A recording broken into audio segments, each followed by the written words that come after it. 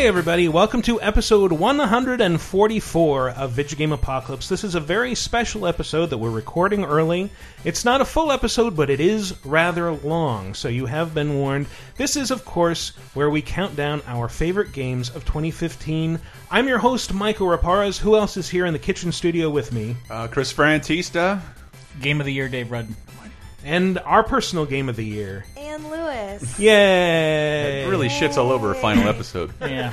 Well, that was her last full episode. That was my last full episode. But we'll have a rotating cast of hosts to talk about some of these games, depending on which one of us actually played them. But it's been a really big year for games, and you're all looking at your phones. I guess that's where all the really good games are. It's literally You're just engaged. Chris. You're engaged. But Chris is right in front I of think me. we're all playing. Are we playing the number 10 game? Yeah, Doodle Because he Jump. uses phones? I think we are, not right now. Crumbs. We could be. We're playing a game, at least. Playing Angry Birds Transformers. Yeah. It's my game of the year. Yeah, Stand by it. It's everyone's game of the year, even though it's 2 years old. But it's the game of every year, even retroactively. We may as well just jump right in with our... Number 10. You can say anything you want. Fart sandwich. Yes, Quiplash is the hilarious new party game. I kind of gave the title away in the trailer. We're not going to play a lot of audio directly from the game because, as some of you know, I tend to grab clips from YouTube, and there is almost no reason for anyone to put Quiplash footage on YouTube without talking over it. Yeah. Unless you're playing it and having fun like we have on so many occasions. Yeah, we made it like kind of some weird piece of punctuation on our regular streams. We'll just fire up Quiplash, and there's people who troll Twitch. Don't mean to say troll, who like just waiting for someone to play Quiplash because you can play on your phone. Yeah, and so like there's Quiplash fans out there that just wait for strangers to be playing so they could play with a giant audience. And how many people can you have in there? well, I think you can have an audience of up to 10,000 people. Yeah. Damn. Yeah. Like 10,000, and you don't know there's no controller necessary, just a phone. Yeah. Everybody can play with Just the the phone. phone. So what is this game exactly? It's who can make the dirtiest joke. Yeah. So it asks you a I play it question, with and my family. you're trying to come up with a punchline. Yeah. Yes. Yeah. Yeah, it's like like fart sandwich. Because I mean, like Fibbage, I love Fibbage, but Yeah. like Quiplash kind of just became like, no, there's no game anymore about Yeah. tricking somebody. Just be the funniest. Yeah, like that was always that was the one problem with Fibbage was Yeah. like you had this weird pull between like, do I write an answer that will trick people, or do I write an answer that will make people laugh? And they had like the thing where you could vote on what's the best, like what's the funniest one, but that was like a secondary prize. Now it's just like straight, like who is the funniest? It was the And I love funniest. that. And having like 50, 60, 70 people in with us on streams voting on which one's the funniest, proving Hank wrong every time is so satisfying. He went through a phase where he thought dirty jokes weren't funny. Fuck him. Tell him so. Pre-boogers and pre-cum.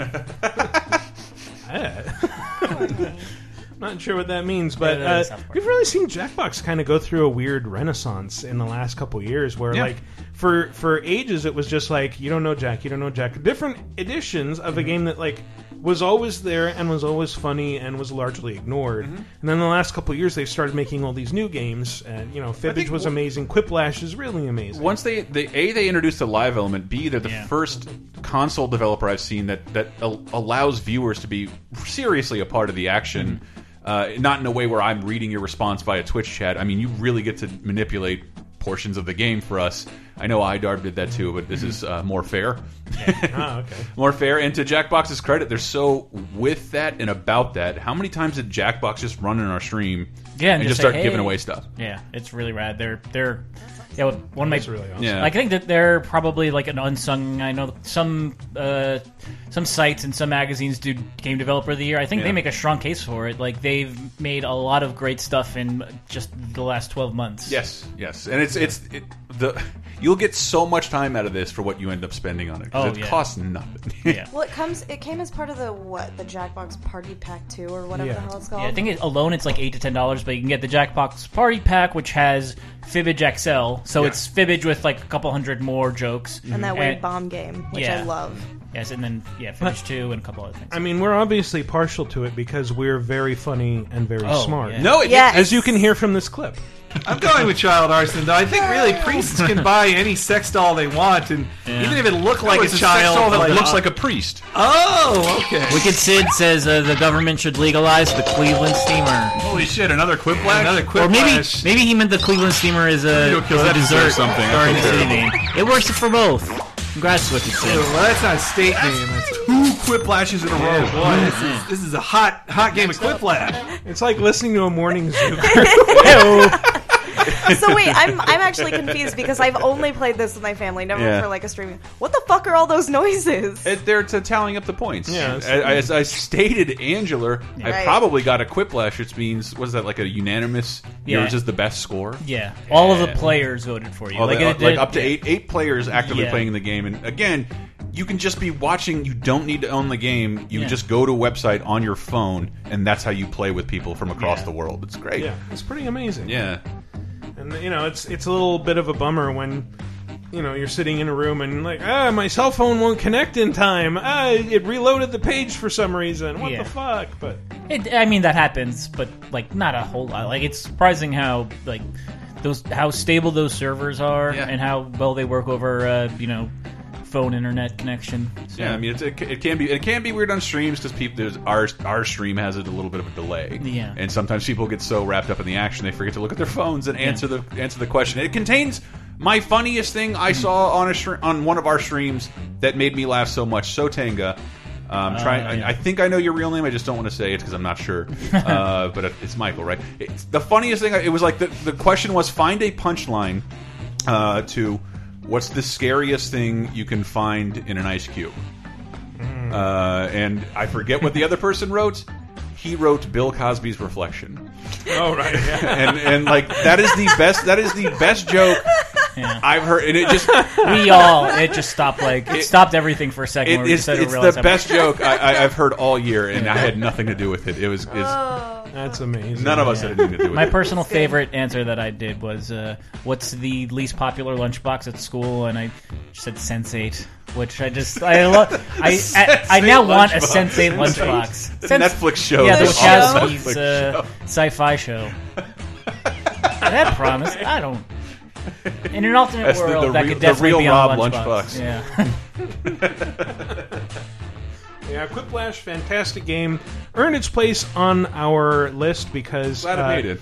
Yeah, it was originally going to go to Ori and the Blind Forest, but then Chris came to me and it's like, you know what? I talked to Dave and he found out that Quiplash wasn't going to be considered, and he actually cried. A grown man cried, and he pulled off his shirt in front of us and was so angry he tried to stick the phone up his butt. And then I peed myself. You did pee yourself. It was so sad. I could be making all that up. To the degree of which you're making all that up, I never said that. B, because of how much we talked about Ori and the Blind Forest on a different show, I played it for several hours over the weekend, and that game is awesome and should be here instead of Just kidding. I retracted my vote for Ori and put it I tanked the vote that way. I'm like, ain't no way Ori's getting in over Quiplash. Yeah, well, it was mostly just I heard that you were really gunning for it to be in there. I'm like, all right. We've had more fun with it as a group than any other game this year. And I think it has more replay value than just about any other game because absolutely. Playing it with a different group of people, it will be completely different. Yep. And you will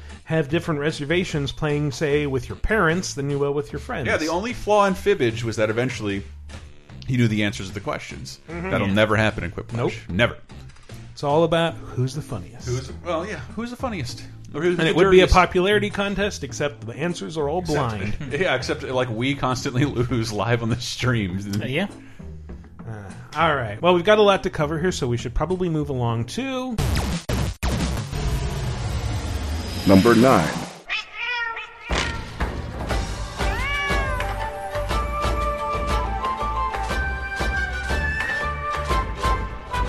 Brett, you're shaking your head no. No, I'm nodding in agreement. Why don't you tell us? Doing my head no. No, don't stop. What's this game? Monster Hunter 4 Ultimate. Yeah. And we've got joining us Hunting Horn aficionado Brett Elston. Ooh. And Johnny Swordman.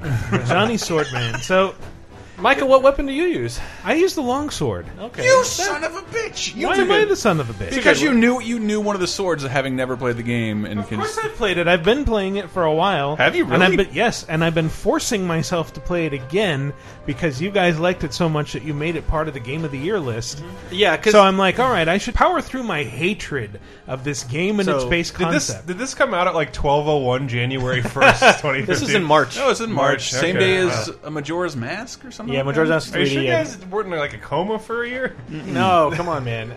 No, this is like I was in the same boat before working at Capcom, where I was like, well, I think I helped you review like years ago Monster Hunter Portable or whatever it was called. For PSP, Monster Hunter Freedom. Yeah, and it was just Unite? like I think it was just Freedom. It was originally Untied. called Monster Hunter French, but Yeah. then they changed it because of all the events that we lived through. My God, that's a wonderfully old reference. My God. Wow, for 2 weeks in 1 year, we called them Freedom Fries. But I'm gonna find a way maybe you to did. reference tech from real world somewhere in this. I just didn't get it, and I could not get into Monster Hunter. And then after working there, like obviously being surrounded by people who did get it, Capcom has one of those like chairs from Clockwork Orange where it holds your eyes open. I love this game a lot, and to its discredit, without a human being to walk you through it, it would take hours to learn what's special about it. Yeah, what it took was a human being who knew how and when to walk me through it, and got me interested in the hook very quickly. And then with that guided tour, I was like, oh, this is one of my favorite games of all time, and in a matter of hours. And then what describes how you felt? I think it's this. Oh, dude, yeah. Quest complete. Breakthrough moment. Victory. Dude, when that music kicks in after like a 30-minute battle, like there's no the fucking giant Jaggy or the Velocidrome. That's how far I am. I just Wow, think the dude, okay. Velocidrome Those is are the like first very expedition. specific references. So you have your diapers on, is what Basically, you're saying. yes. Those aren't even real But monsters. This is not. You're not speaking like an actual Monster Hunter fan. I think there are real monsters. So what I've always thought was nice about it is that it kind of requires group participation and cooperation.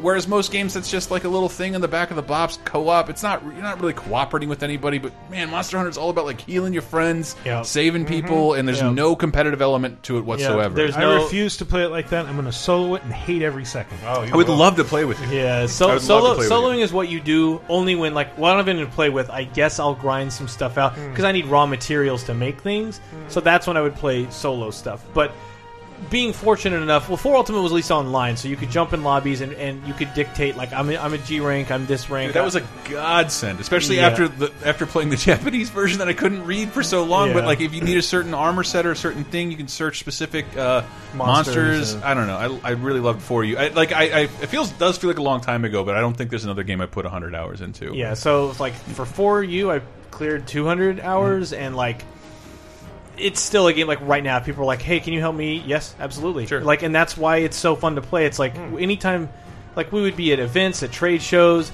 after work at 5, at lunch at noon, and it was like, yeah, let's just play. Like I don't even care what we're doing. I just want to play. I just want the mechanics and the feeling of using your weapon and finding the best like. Every weapon is completely different. It is like picking a character in Street Fighter, where like learning the hunting horn is completely different from learning the longsword, from learning the regular horn, from learning any of the projectile weapons. Baby new dual blades, which is the most like other games you have played, whereas it's very 1-1 to the touch. But I'm very open to damage, so I had to get really good evasive equipment. And you have all these armors and skills, and like picking armor against a certain monster. But like, what gets me playing is like, I don't even care so much about the stats and stuff. I care more like, does that armor look cool as shit? Yeah. Because if it does, that's what I'm going to wear. And if it's like, oh, it's super weak to dragon, you should change your armor. No. I just won't get hit. Yeah. All right. So I'm going to walk around with my gun lance and hold my shield up the entire time. There you go. Nice. But like learning the monster behaviors, and then like when you think you get it down, and then you get to G rank, and the behaviors change, and an animation that you thought you knew, they do.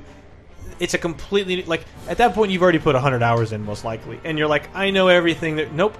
G rank, completely different game. New monsters that you cannot fight until you get to that point, which I love, but it's also a criticism because the coolest parts of the game are 100 hours in. Like, most people will never see. They'll see, gather 12 mushrooms. This is boring, and no one wants to play this. But when you're fighting a Teostra, or the Gogmazios... Delibird? that's not a real monster. The restaurant downstairs. That's the Kurapeko from 3. Come on. But there's just the some of the fights, like you just like, I want to fight that monster because it's just an exciting, dynamic fight with all these different. They don't feel so much like canned hitboxes doing moves. They feel like they're reacting to you, and with 4 players all fighting them at once, it's such a cool feeling of like what I thought video games would be as a kid. I'd be like, I want a feeling like I'm fighting a giant boss. Like, imagine Shadow of the Colossus, but you're with 3 friends, and they're all like, you're sitting around like, I'm on his back. Okay, shit, I'm going to heal. Always get out of the way because he's going to do his area of attack. Okay, everybody back. No, everybody get back. Okay, he's down. You with the hammer, get to his head. But like, eventually, everyone knows their roles. So you're like, I'm the hammer, and he's going out and check into the SmackDown hotel.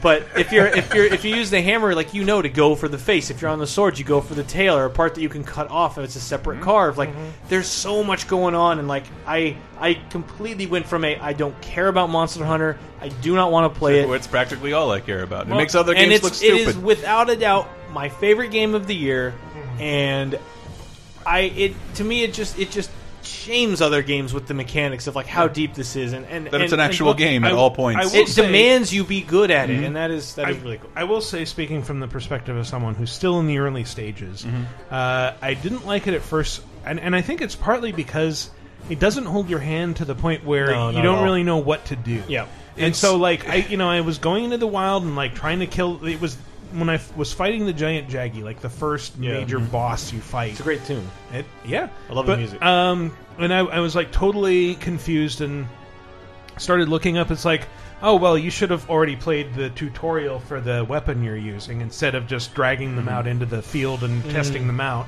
Yeah. And you fight a giant Jaggy there, but in a controlled environment. Yeah, in a controlled environment, and then it tells you what to do and how to attack effectively. It's much better than the last few games with that.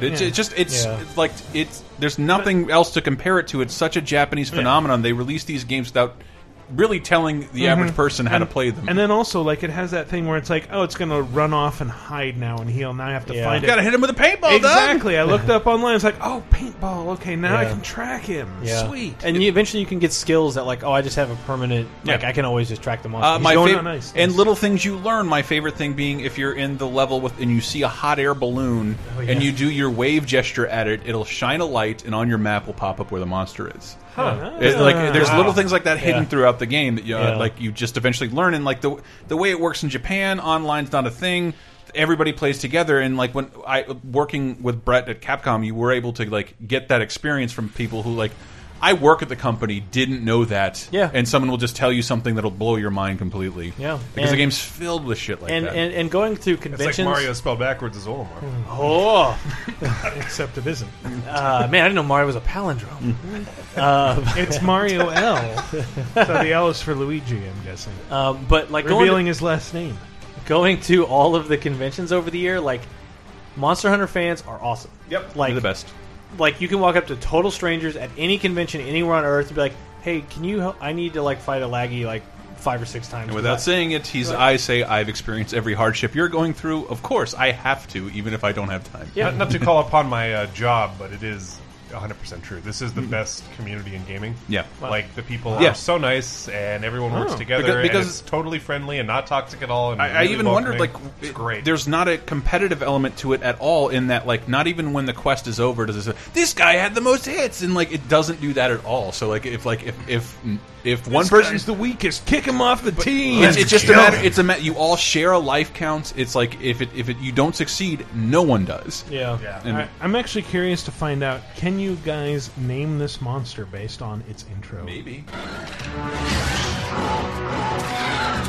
The shit monkey.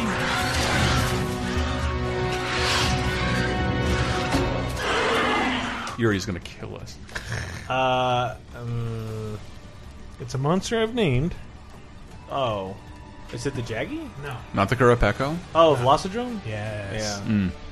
Those things, so what's funny is, like, the tiny enemies in it, like the smaller Velocidromes, Velociprey, I think they are. Yeah. Those little bastards are, like, oftentimes more dangerous because you're not paying attention to them. They don't even occupy your brain space. You're just like, who cares? They're just, there's something over there that doesn't matter. It's a trash mob. Yeah. I'm going to hit it with one combo. It's going to go sprawling and then I'm not going to pay attention to it in time to even harvest its resources, because it'll disappear just like an animal in the real world. Yeah, that's true. But in that time where you're like, who cares? You're like, this is a crucial moment. I absolutely need to heal or use dash juice or antidote, and then from off camera, off to the left where I can't see, is a pair of teeth that will go and just interrupt your animation. Fuck, and then you're dead because now the big monster slept on top of you. So but I don't like, long before there was a Minecraft, like this is like a Minecraft action game. Like just everything you touch, everything in the environment, you can just collect and eventually forge into something interesting that you can use. I think you should play more Minecraft. What? I don't consider like the game to Minecraft is what I find the least interesting about it. Like the exploration, the building, that's the fun part. I'm just saying, like, the entire environment can be torn apart. That's what I'm talking about, though. Monster Hunter is the same way, but there still is this giant action element that does not exist in Minecraft. Okay. Like not to the extent of, because I always call like Monster Hunter like Punch Out 8.0.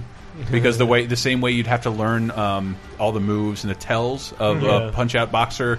Oh shit, his eye just blinked. Now I have to duck and move out of the way. All that shit's in effect in Monster Hunter. Yep. It's a lot less Street Fighter to me and more Punch Out. The Irish monster always touches his nose. That's true. Yeah. It carries a rose in his mouth. It's disgusting.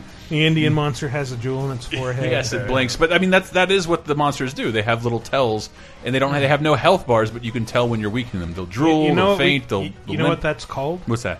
Good game design. Yeah, no, it's excellent game design. When a boss has a tell that tells you what it's going to do, that's good design. And it's like it's a dialogue box that tells you what he's going to do. There are only a couple games this year that gave me that feeling. I'll encounter something and it'll kill the shit out of me, and I'm like, I don't understand in any way how I'm ever supposed to get through this. Yeah. And then you do when it feels miraculous, and then a month later you're like, you can carve through them like butter. And you don't, but that's really interesting when you're presented with that. Like I can't even think about how this is supposed to work, and then it becomes very easy. And then when you're doing it with 3 other people and you do it and you finish it together, like you don't have a timer of 45 minutes for a fight, and there's some that are coming down to like and it's way late, like big monsters, big event things late in the game. But there are some where like we have 30 minutes. Let's try to get through this monster, and it will take 44 of your 45 minutes, and you are like counting down and. Yeah, you just don't know. Like you feel like Rocky in the first movie. I made it. I did it. Yeah, there's some fights and it's like you're on conveyor belts. Yes! I got this emerald, the Sky Emerald.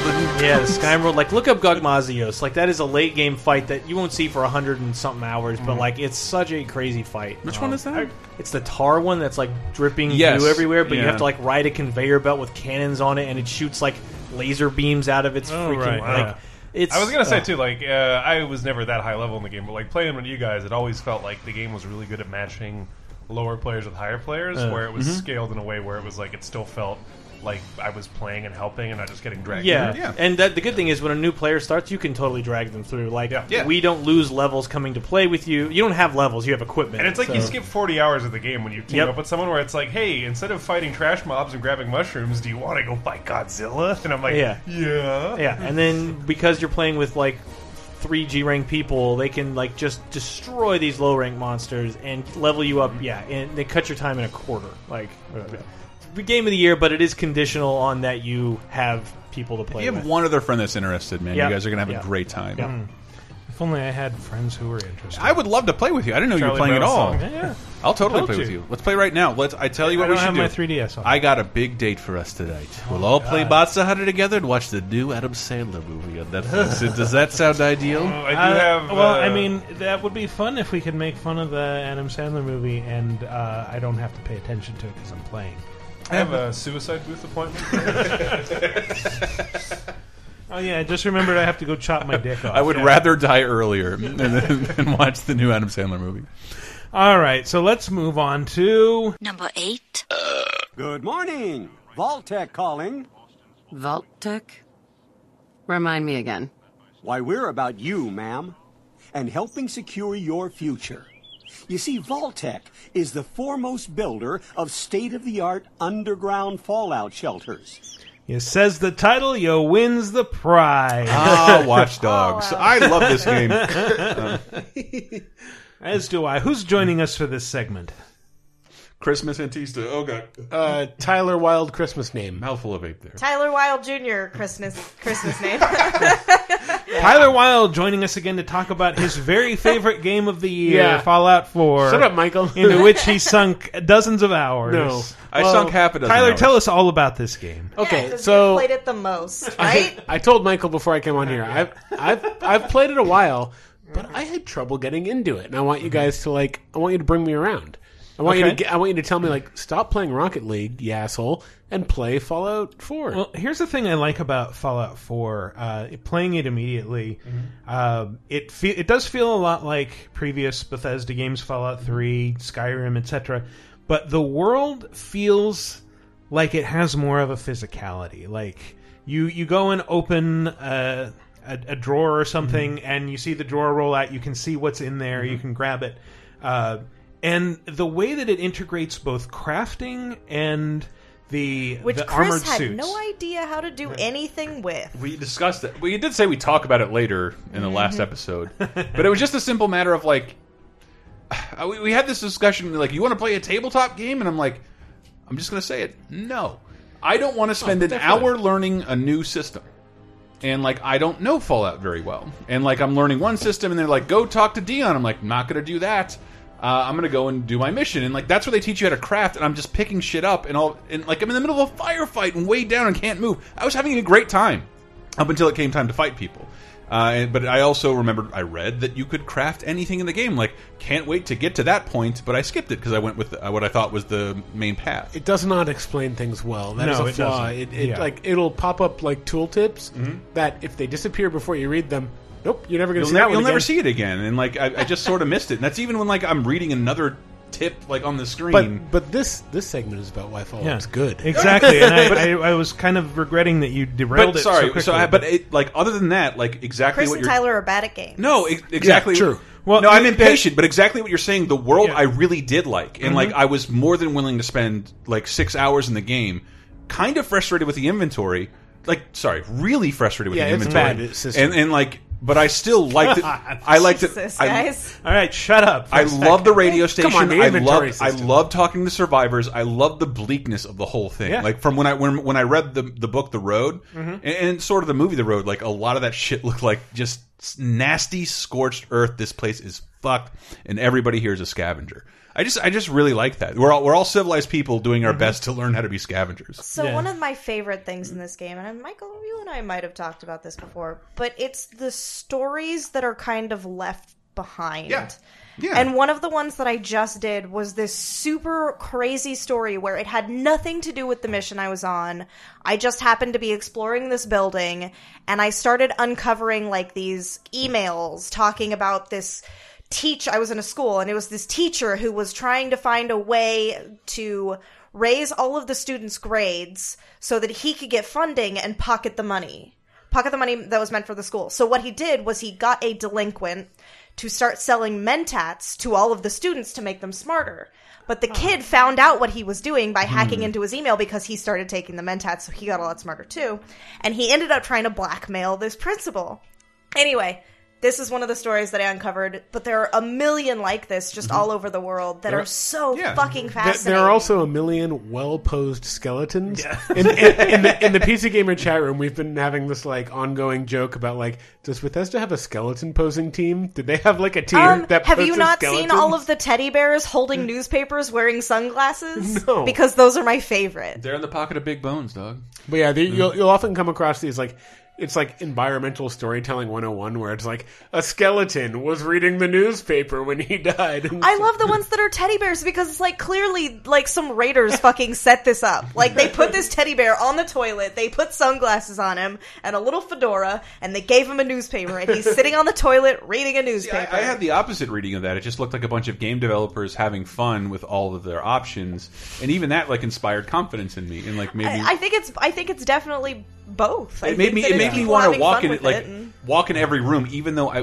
was having a terrible time with my inventory. You can kind of picture the room full of people going, "Oh, wouldn't this be a good goof? Yeah, wouldn't this be good? Let's do that." Isn't this funny? Yeah. I want to read an excerpt from Dennis Farrell's video game article on somethingawful.com where he talks about the next level storytelling, environmental storytelling in Fallout 4. It says, "I just finished a quest that involves shooting a lot of enemies. Taking a few moments to explore my surroundings, I came upon a skeleton. Laying next to him was a mannequin. Was this guy sleeping with the mannequin, or did he keep it nearby as a sad substitute for human interaction, like the Will Smith movie I Am Legend? It really made me think some deep thoughts. Then I stomped across the skeleton and his mannequin to pick up a box of bottle caps. I was on my way to shoot a bunch of enemies for a quest. I had just shot a bunch of enemies while wandering around, then met an NPC and escorted it while we shot a bunch of enemies. The NPC entered a door by standing perfectly still in front of it, then fading out of existence. He bags on it a lot, and I really do want to praise it. As funny as that is, I was talking about that. It brings more of an action element to certain parts of it, and I think you really see that toward the beginning when you first meet Preston Garvey at the museum, and he's like, "Go up and get the power armor," and like that turns it into like a real shooter. Where you're kind of semi-invincible, you can briefly you stomp around, and then a death claw just pops up from out of nowhere. That's pretty rough. I died the first time on Me that. too. Oh, yeah, wow. Hey, I didn't. That so death claw's you guys. That death claw's bad news. Yeah, it takes a while to wear them down. Well, I kept backing Death into a claws in car. general are bad news. But I like what It's right in the name. I like what they do with the power armor this time around. Like in previous Fallout's, power armor was always like a super overpowered end game thing that like you'd have to wait until someone gave you training, and then like, okay, all these power armor suits I've been finding throughout the game, I can finally use. This is amazing. And then this time around, like they give it to you almost right away, and then but they take fuel cells to run. And the fuel cells are really scarce, and they don't last for very long at all. So you have to be really strategic about when you use these things. And then you have the rigs at your house, and you can build more to house more suits and just like leave them standing there. And you could get jet boots. Oh yeah, the jet boots. You talking about this, Michael, reminds me why it's here. It's because like this game is so built for you. It's like, and you can craft this, and it's an open world, and you can do this, and you can go anywhere, and you can make things. You can make settlements. Like I feel like you are just like you love feature-rich open world games. Yeah, I do. And this is the definition of like every feature. Tyler hates those. Building game, crafting like I said- game, like I said, shooting game. with the like learning a new it's like someone saying let's play a card game, but we all need to read the rules for 2 hours before we can start. And that is how I feel with a lot of open world games. So like learn your system. I praise Earth Defense Force because I don't have to learn shit. Within 1 second, I'm the best person ever at the like game. to just go well, shoot. it could do a better job tutorializing. Like I'm used to, I will learn the rules as I go, and that's what's happening here. But I kind of you kind of have to push from within. Like you have to be a self-starter because it's not going to hold your hand for a lot of this No, shit. and like I fully intend to start again when A, I can clear up more hard drive space, or B, get it on a console. Didn't run very well on my PC. Again, put 6 hours into it while frustrated because I loved the rest of it. Also, I think we're not talking about the very best feature of Fallout 4. Xbox One mods? McCready. Miss Fuckface. Sean has been changed, but he absolutely refuses to calm down. I think he needs some of that maternal affection you seem to be so good at. Of course, Sean the baby is the the best feature is that Codsworth will say swears if you type in your name. Okay, so I noticed something really weird. I made a male character and a female character. Ew, you can't do that. I named them both Charlie. Mm-hmm. Codsworth only recognizes that the male's name is Charlie. What? He refers to the male character by Charlie, will not refer to the female character. Seems like some Charlie. weird spelling of And the name Carly. I'm wondering if it's because I spelled them differently. So Charlie, I spelled I-E for the girl and E-Y for a boy. So I'm wondering if that's definitely what it was. That's definitely it. He's That's like, weird. I'm not even going to try. Good I evening, don't get madame. It really seems like, man, such a simple thing to do. Be like, this name can be spelled multiple ways. We'll put 2 entries in. And yet there's only one way to spell. Miss Fuckface. Yeah, it was really clever of them Good to, evening, Tiff Fanny. to basically announce, like, we're doing this thing where one character is going to be able to say a bunch of names and not really tell anyone what names, and then be like, oh, people are going to name their character Fuckface. Let's do it. Well, they said in the press conference, like, they? you'll even be able to name them things like boobies. Yeah. Mr. Boobies. Where have you been, Cumbelch? Like, I that don't was think clever. Cumbelch is on And the list. It's always been. I almost wish they had not announced this, and just the first person to name their character Boobies was like, What? I've been naming my link this for years, and no one's ever acknowledged it. No, I kind of wish Codsworth had been in Monster Hunter 4 because I named my character MC Assbarf, and his palico is Crapface. My only issue with that I is named myself President Dick Scab. Nothing. Gross. Nothing. I ditched Codsworth immediately because I'm like, oh, you're I a never stick in used the him mud. as a companion, Yeah, actually. he's like not. My He's the least frustration with interesting. He's their first he guy. started talking to me in the middle of a battle, and I went up to talk to him. Like, in a dismiss thing popped up. I didn't even see it. He's like, "Good day, sir." I'm like, "Where the fuck are you going?" And like, he just left. In the You assigned him a place to go. I didn't. It was just You dismissed. definitely did. Again. When you hit the dismiss button, a list. Where would you like to send Codsworth? He's like, "Get the fuck out of here!" There's people firing at us. I definitely dismissed a character and then just pressed through it and then went, "Oh fuck, where did I just send them?" You had that same problem where you dismissed. No, I didn't have that same problem. You couldn't Dog find meat him. just disappeared. No, you dismissed. Oh no, Paladin Dance. I knew exactly where I dismissed him to. It's just the area that he ends up going when you send him there is behind a door you cannot open. Speaking of sticks in the mud, Paladin Fucking Dance. Paladin Dance, man. So did you the jet engine when you could? Because I did. Whoa, spoiler! No. Yeah, a spoiler, but no, I did not. That's pretty early in the game, though. When he asked me. Oh, then we're not thinking of the same thing. No, there's like a rocket that you can turn on, but he's in a room fighting, but it's right under this rocket exhaust. Yeah, that is super early on. And yeah, you but can. So no, because I don't think you're past me. My issue with playing Fallout, in the story, which I am enjoying it a lot, but is that every time I meet someone, I'm like, nah, you suck. As soon as I did Paladin Dance's mission, and he was like, "You want to join us? You want to join the Brotherhood of Steel?" I was like, "No." And then I go. But you'll get power armor. I have found my perfect faction, and I'm sticking with them. Yeah. And I'm not. I'm done. And Powder gangers. I have found my. I found my one companion. Tunnel snakes. So I went. And my companion runs around saying, "Tunnel snakes rule." Really? I heard that one time. Oh man. Yeah, because he's from the fucking third game. Oh, okay. I love Fallout 3. He's from Fallout 3. He was a child. More than this game. In fact, I remember. I think it was really my. It might have been my just passion for Fallout 3 at Games Radar that got it to be our game of the year for that year.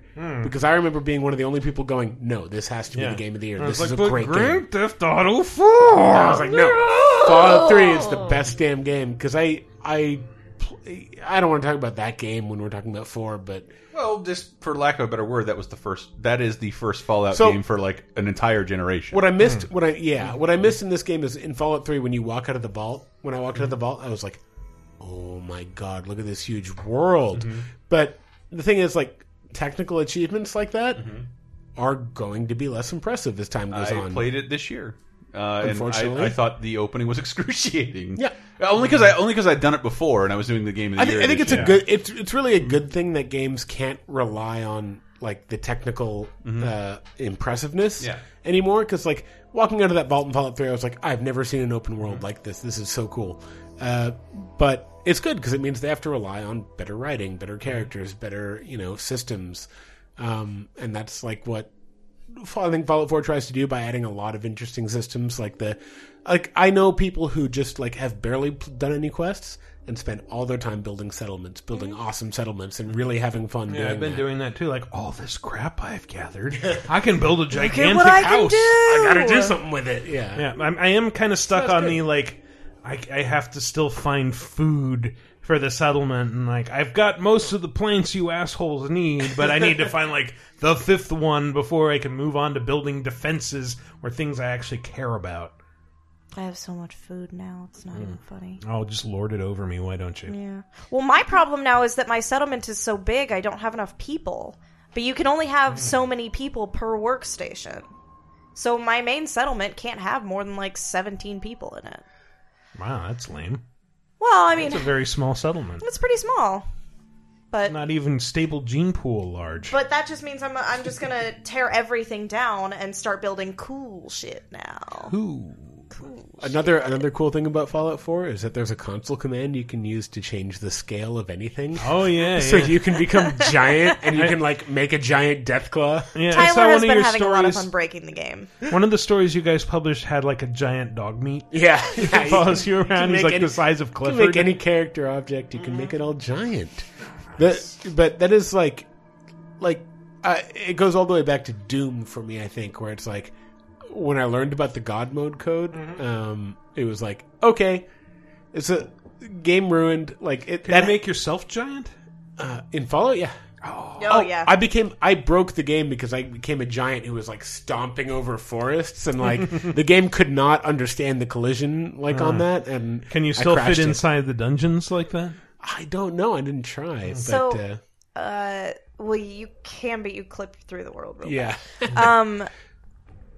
There is this video series. It's actually a Polygon video series called Monster Factory that I love their best one. so fucking much. And the Fallout trilogy that they do, the Fallout 4 trilogy that they do about the final Pam, is one of the greatest things I've ever seen. I want to give it props for having a character creator that lets you create absolute awful monsters. Just horrible. You and I spent hours making like the most adorable characters. God, my characters are both so precious. I love that you can like add freckles and stuff and adjust. Mine are both freckly redheads, and like they're the cutest things on the planet. Every game from now on should have this, where if you want to put a scar on your character or something, you can adjust like the intensity, because I think a scar might look cool on my character, but so often in like character creators it's like, I'll choose the scar. It's like, God, face destroyed. My face has been clipped in twain. When I found out you could adjust the transparency, which I did not see at first, Fallout menus bad at communicating things. Again, I think I pointed that out to you. You did. I was like, oh my God, so I can give my character like light freckles, a little lip scar. It's a really good character creator. You can make cool stuff. My characters are so cute. And I love making characters. I spend hours making characters. And I have the and not actually playing. They could just release a game that's just called Character Creator, and all you do is make characters, and I would play that. All right, well, we should probably move on to... Number 7. You've got work to do. Your reflexes are still slow. Maybe for a witcher. Think drowners or striggers will go easy on you because you haven't undergone the mutations? No, they won't at all. What game is this? God damn. Of course they won't. It's The Witcher 3. Of course it is. No, this isn't Pikmin? It's not Pikmin. It sounds like Pikmin. It does sound exactly a lot like Pikmin. But if there was a whistle in there, I mean, it's not Pikmin. Same voice actor. Pikmin took a dark turn. Yeah. It's actually dark, which also has that actor. So Witcher 3 is a gigantic, expansive open world filled with cool things to do and also kill. Mostly I remember wandering around in swamps, killing drowners and other gross things. I'm hunting bigger game. The Nilfgaardians the Griffin killed. Where'd you find them? Ah, I see. You a Witcher. That monster slayer they's talking about in the village. Yeah, it's the adventures of the monster detective. Yes. And his trusty horse, Roach, who's a total asshole. Mm-hmm. But yeah, this should have been the name, and I would have bought 3 copies. Right? Yeah. The Adventures the Monster of the Detective Monster and the Horse Detective. is a total asshole. Sounds like the best J.K. Rowling His book I've dickbag ever heard horse. You described that when you first started playing it. Like, this is a game, but this is about a monster detective, and I'm like, that sounds great. It is great. It is. Yeah. That's He why it's on our literally list. stands around looking and examining things that have little microscope or footprints, magnifying glass. Here's a red icon. patch. I guess I'll interact with it. What can I tell about this body? This body is dead. And remember, everyone, Obama was presented with a copy. Of actually, it was, I think, one of the books. Oh, that's right. No, he got a copy of the game. Of the game, When he went to Poland. Because they're like, this is our greatest export. Here you go. He is, wow. Got acquainted with the Polish game industry. And I'm done with this country. That's it. I prefer more directed experiences. I was expecting sausage, but I'll settle for this so Witcher much, fiction. So much cool shit in A Witcher 3. That's true. It looks great. Yeah, and it's beautiful. I feel like it takes forever before the main story really gets started, but you have to get out of White Orchard. Yeah, White Orchard takes a long time. It's like the hinterlands in Dragon Age. Yeah, I was going to say it's like Dragon Age where everyone was like, leave the hinterlands. But it's more fun than the hinterlands were. Yeah. Like, there's more to do. It's like a self-contained world, and then you do all this stuff that feels really epic and climactic, and it's like, all right, now you're ready for the real game. But I think that the standard thing, how long does it take me to get into it? Get to the Baron's Quest. Once you get to the Baron's Quest, you'll be hooked because that Baron's quest is so good. Is amazing. I voted It's for so good. what's his name? The actor who played the Baron as I don't know. As like best performance of the year. Cause Really? Like, yeah, because like I didn't play it, but I watched a lot of videos of that, and I was like, that's a really cool character. Yeah, No, I he's a love great him because it's like, character. I'm a tough bandit king, but at the same time, I'm a very vulnerable person. I and miss if you my play wife your- and daughter. Yeah, if you That play your was cards actually a just Chris right, voice. I will don't know what cry that was. about my actions. Pretty good me. Know what that's like, Witcher? No. How the fuck could you? I was left with nothing. Nothing! Only the bottle. That's such a good quest. There are a lot of really good quests. It's like in that game. he's a horrible person who is at the same time very sympathetic. Every single person in those games is a horrible person. That's true. That's true. His wife and daughter are also horrible people. Well, yeah. His daughter more than his wife, I think. You said it. She's not a horrible person. She's just fucking sick of her dad. She's like, you beat the shit out of me and my mom. Like, why? You, I'm gonna I go guess that's join a kind of bunch a of spoiler. fanatics. You said it Also becomes spoiler. like really epic, but something I also wrote about because I did play a bit of it, not as much as you guys. Not near. No. No, nowhere near as much. I'm 170 hours in. What I really liked and something I wrote about is like I like RPGs that let you feel like a part of the setting, and I think Gwent was a brilliant way to do that. Yeah. Because like it's hard to simulate social interaction with NPCs because they're not going to pass the Turing test. They're NPCs. Like they can say a few things, but the social interaction of playing a card game, like, oh, I'm going to stick around in a tavern and play a card game with this guy. Like I'm a part of this world. I feel like so many RPGs forget to make you feel like you belong there. Like they just like you go to a town and it's just like a bunch of shopkeepers there only to sell to you apparently, and like or a guard walking around going, "I arrow to the All knee." I do is explain things that happen within the last 24 yeah, hours. exactly. That's all I know how to do. But then just having a guy there who's like, "Oh, you want to like play this card game with me?" is like that's such a cool inclusion that they built a whole card game, like a pretty good card game. Yeah. They played it into their open world game. Like that's something I'd love to see even more of. Is They it even going to have a replace lot of- your Hearthstone Call of Duty poker as your No, new favorite game? Hearthstone's better, but yeah, it's little stuff like that, like in GTA, where it's like you can do these weird little side activities that makes it feel like, oh, I'm living in this world. This is cool. But I mean, those were in The Witcher 2 as well. You could do the arm Yeah. wrestling. Oh yeah, or they the had fighting. They had like and- mini games. Yeah. No, those are. I just think those are a really good inclusion that a lot of RPGs kind of forget. Like, make it feel like you're part of the world and you live This one here. has arm wrestling and Could you horse Liar's racing. dice? and- The thing is, Geralt has sort of a complex relationship with the world, in that It hates him? it does hate him, but it's very polite to him. It tries to get along with him, and like, yeah, you're going around talking to townspeople, and then like every once in a while you'll meet someone like, "Oh, get the fuck out of here, you Witcher, you monster mutant!" And like, what? I'm just trying to buy some Gwent cards, man. So What's he- terrible? I literally did not do anything. So to he's you. Now a I'm Muslim gonna in kill you, America, but- basically. He's what? He's a Muslim in Hey, America. Geralt, you just going to keep killing everything? If there were like a dozen Muslims in the world, yes. Total. And they also had magical monster killing powers. So that's the thing. That is DLC for The Witcher 3. Everyone- a dozen Muslims. Everyone coming soon. despises you, but they also need you because only Witchers are capable of killing monsters.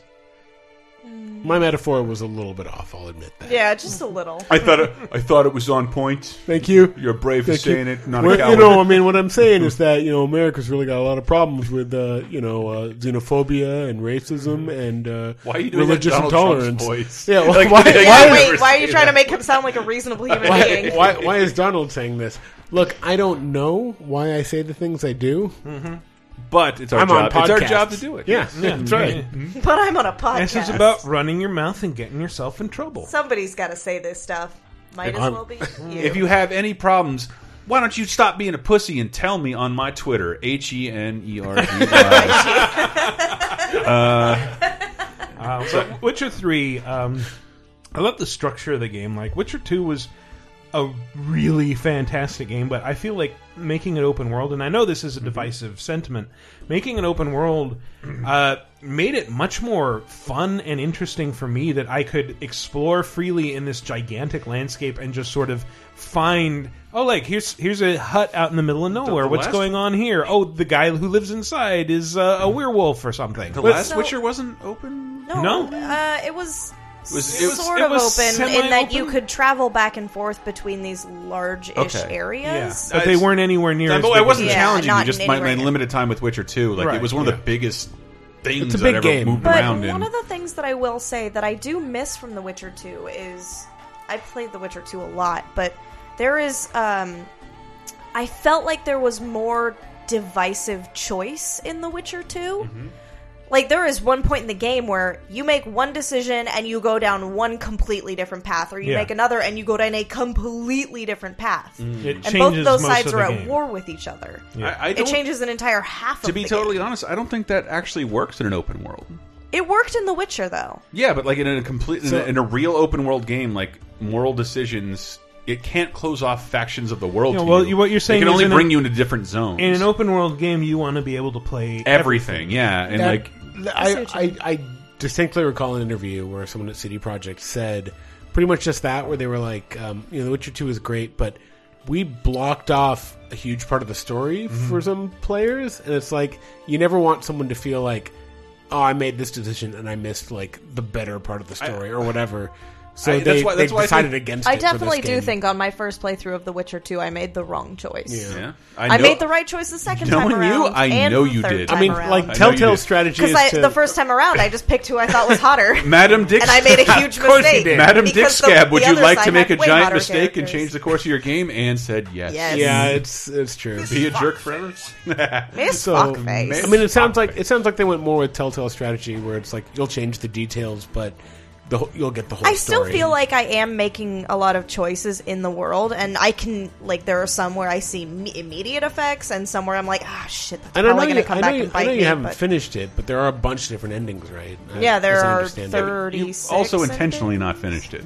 Yeah, I know. She never wanted to leave. Well, Metal Gear came out. Well, first of all, I'm 170 hours into The Witcher. Yeah. Oh, Jesus Christ. Let me buy, like, 40 hours of your time a year.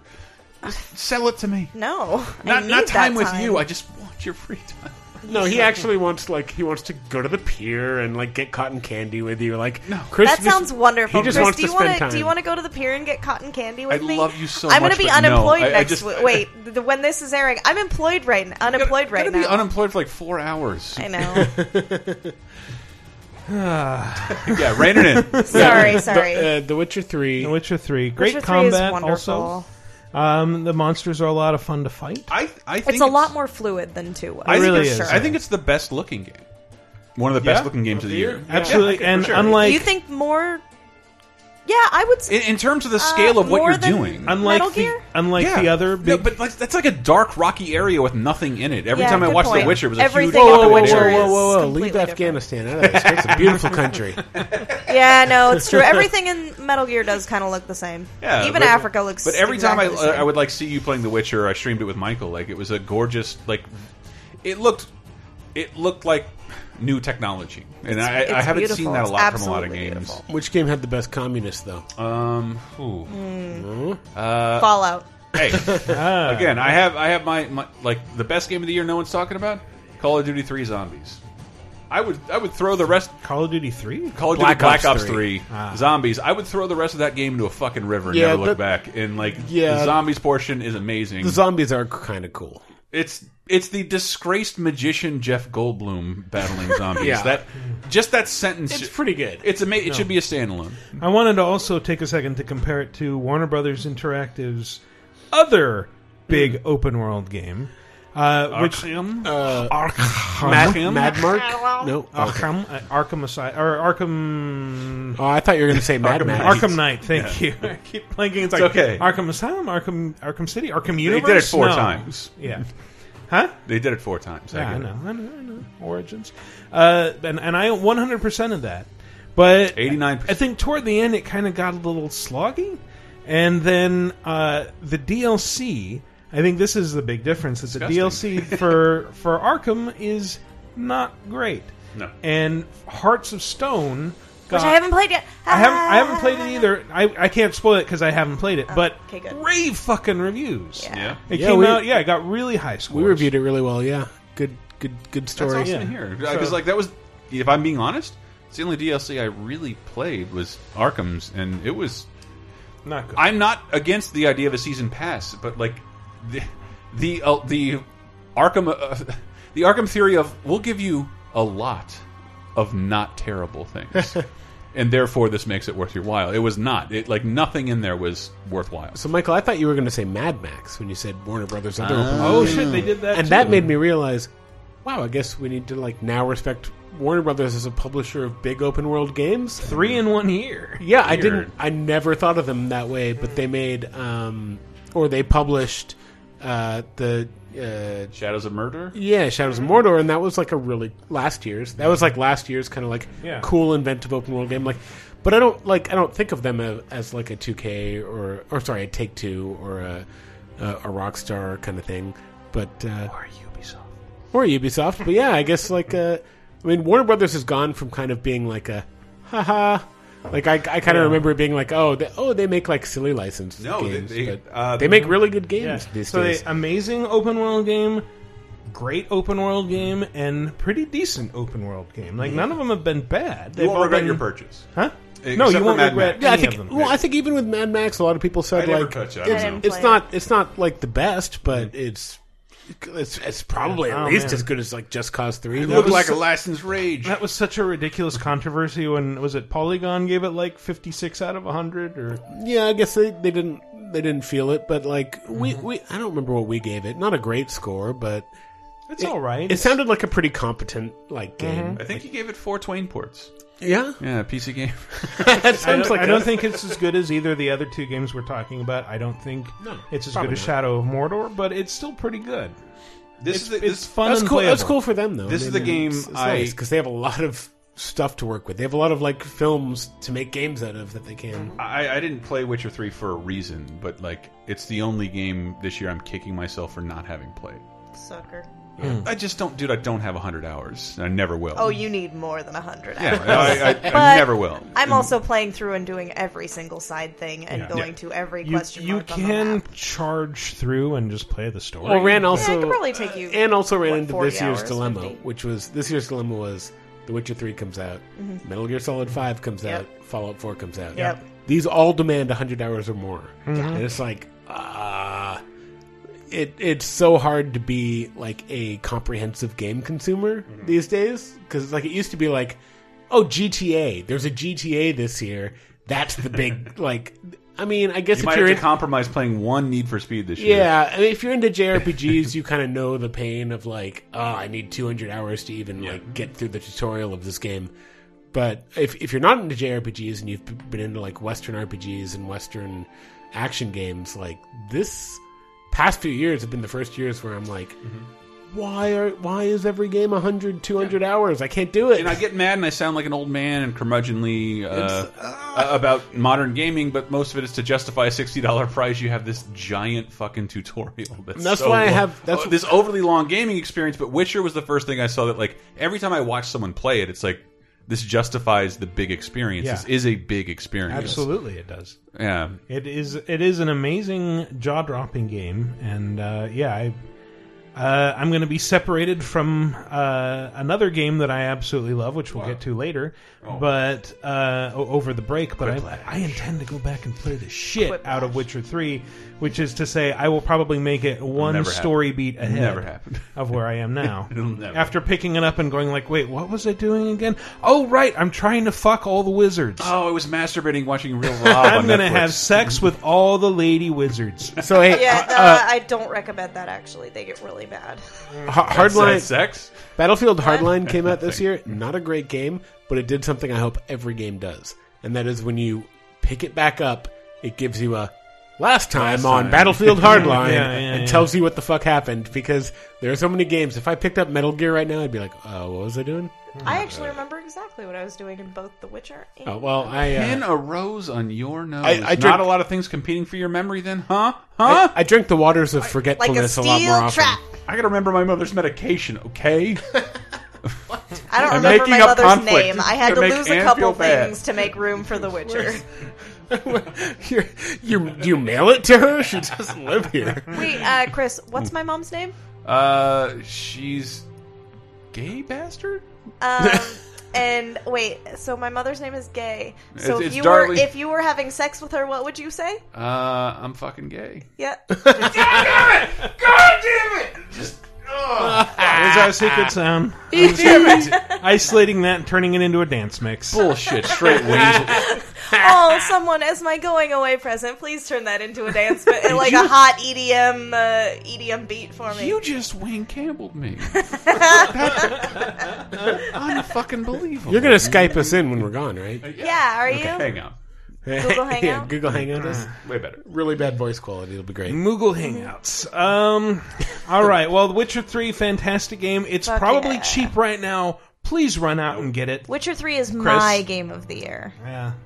It's close for me. I think it's probably my second. It's very close. No. It's my third. It's the one I feel terrible for not having the time to get into, and I probably never will have the time. So I feel terrible about it. It looks great. It won an award at PC Gamer, but I won't tell you which one because I'm not sure if we've said so yet. I just sort of idly wondered on Twitter, like realizing like I have so many games that I'm always like I'll get to that someday, and realizing like.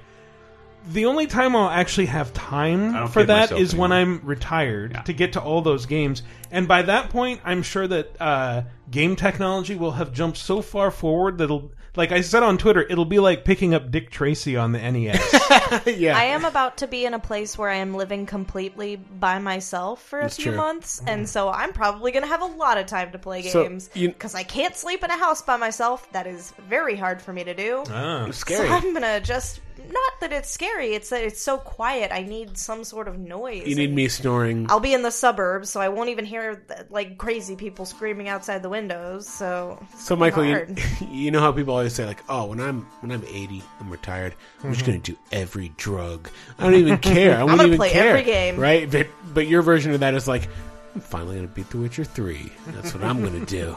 50 years well, from actually, now. It's more like, I'm going to finally play Inversion. Oh, man, I can't wait till these are vintage games. That's going to be hilarious to me. Yeah. Oh, I'll tell all the young whippersnappers. God, I just hope Valve outlives me. Yeah, I hope Valve outlives me because I really want to be able to play those when I'm old. Yeah, and also, like, on your deathbed, be like, Half-Life 3, it's finally here. And people will be saying, like, you gotta go out and live, man. You gotta sail in a boat or drive around the country, do something. You're almost out of time. And I'll be like, Inversion. I want to play Ricochet too. I hope I'm not dead before that I'm gonna play happens. Tower of Guns. What? Isn't that the title? It's a game that came out earlier. Anyway, we should probably move on to Number 6. Back again to hear another story of immense fortune and unthinkable peril. Well, I have some time. What game is this? Oh, I know. What is it? What is it? It's Tales from the Borderlands. That's right. You get a ding sound effect that will probably exist. Ding! Who's coming back for this segment? Tales from the Daverland. Oh, you did a good one. Wait, was that... He apologized before anybody could react. Sorry. Tales from the Borderlands. You guys were big champions of this. Yeah. I haven't had a chance to play more than like 20 minutes, unfortunately. I mean, I would say it's the best Telltale game series since the first season of The Walking Dead. Wow. Yeah. That's quite a big thing to say. And I've heard a lot of people... read a lot of people talking on Twitter about how it's Game of the Year material. It is. It's Tyler, super good. Who I think didn't like Borderlands and couldn't understand why everybody liked the game initially and but loves this. I mean, I would say I have moderate Borderlands experience. Like I played like 5 or 6 hours of 2. I played through the pre-sequel. Yeah. And so I knew things here and there. I wouldn't say like I recognized every single character I came across. I mean, a lot of them are just original characters, but like there's a few cameos. And honestly, the characters are already so well developed and interesting that you don't have to have that back knowledge. You really don't. It's nice to... I've played all of them. And it's nice to know, like, when they introduce someone like Athena, like, oh... I already know who this person is because I played the pre-sequel. Yeah. Or I know what's going on with Handsome Jack because they don't really tell you why he, like, what's up with him when you first start. You know he's not around, but... Interestingly, he isn't the villain, especially not initially. Well... Look, you want to know the reason why I'm in that chair and you're not? For the exact same reason why North is North. Why the handsome guy always gets the girl... And why every spaceship in the universe is shaped like a cock. Wallet head. It's destiny, Race. You're telling me Patrick Warburton's in this game? He fucking is. That's insane. He's not in every episode, though, right? 'Cause he's an expensive get. I feel like he makes brief appearances in every episode. Yeah. Wait, there is one episode he's not in. He's in an episode in an interesting way, I'll say that much. Yeah. Oh, okay. Yeah. Allegiances change and things like that because it's a Telltale game and it's Borderlands and everyone is like looking out for number one and like I still have this complaint that seems to get like accentuated with every new Telltale game where it's like these places that I'm exploring are very small, it turns out, like, which is weird because Borderlands is all about, especially the pre-sequels, like, oh, it's a big open world. But it kind of didn't matter because I was just so into the characters and I mean, you know, it's not as dire as The Walking Dead, but you're still making some pretty important decisions, and just the relationships in the game were like really, really good. Relationships, you say? Yeah. What a steaming load of skag crap. Well, look who decided to show her face. I was just about to get to my favorite part. You know, where you come in and you ruin my life, you no-class scheming Pandoran scum! Oh, nice haircut, you lying Hyperion jackass. It is a nice haircut! Oh, shut up! Stop it! You're getting dirt in my eye! It sucks, because I'm trying to get it in your lying mouth. Those are Reese and Fiona, the main characters, playable main characters. One is a very ambitious, kind of soulless Hyperion He's a company junior man. executive. Yeah, he's a company man. He kind of comes off like a baby handsome Jack. And then the other is Fiona, who's a con artist who apparently grew up on Pandora with all these weird tribes that live around there. Wears a top hat. Yeah. Her and her sister Sasha are they're con men, and they're both awesome. They're all awesome. Yeah, but they're partnering up with Reese kind of yields, among other things, what might be one of my favorite fight scenes that I've ever seen. Oh, Eric! Oh, is that you? Wait, what is this? Is this real or is this a joke? Oh, this is real! Wait, that's not Eric! No, it's not Eric, it's your doom! Stop squirming! You need some help over there? It looks like you're struggling a bit. I already took out mine, so... Hey! Relax! No, don't help him! Come on, let him do it himself! If he can. Shut up! No, I think he's right. You should handle it yourself. No, I gotcha. Get back, man. Wow, nicely done. I don't need that right now. So that whole time you're trying as Reese to choke out this guard, there we go. and you're just like hammering on this button trying to choke him out. And he's like, "What is this?" You got to reach higher. I thought it was going to be something else because I did see something that I thought was pretty hysterical. There is one fight that's better. The than gunfight. Yeah, the gunfight. The one, it's so good. albeit ripped off from the show Spaced. But yes, I thought that was really interesting. It's so good. You'd have no idea what I'm talking I about. know absolutely none. Ripped off from the It's a show Space. wonderful. No, I love Space, But I as just a don't know what as a scene game you're set talking piece, about. it's really, really cool. Yeah. So Okay. I almost don't want to say Better anything not more spoil about it. Just that there's a really cool gunfight. Yeah. Which episode is that in? Say Four? I believe. Gunfight is in air quotes. Oh yeah. Yeah, all of these sounds are from episode 1 because I didn't want to run the risk of getting Gotcha. spoilery for the audience or for myself because I am going to play this over the break. Well, this is very, very slight spoiler, but this game makes you care about robots. Oh my like, god, it's so almost does. more than humans. Like just so many like the characters you meet, especially what's the tiny one? The Gortys. Gortys is just the sweetest game character ever. Oh, I love her so much. Yeah. Also, it's Ashley Johnson. Ah. Who does the voice for that? Yeah, the voice acting is really good. There's Patrick Super Warburton. I mean, I almost on principle am supposed to hate Chris Hardwick. But his character's great. His character's so great. Because he has all the success I want. Which one is he? Vaughn.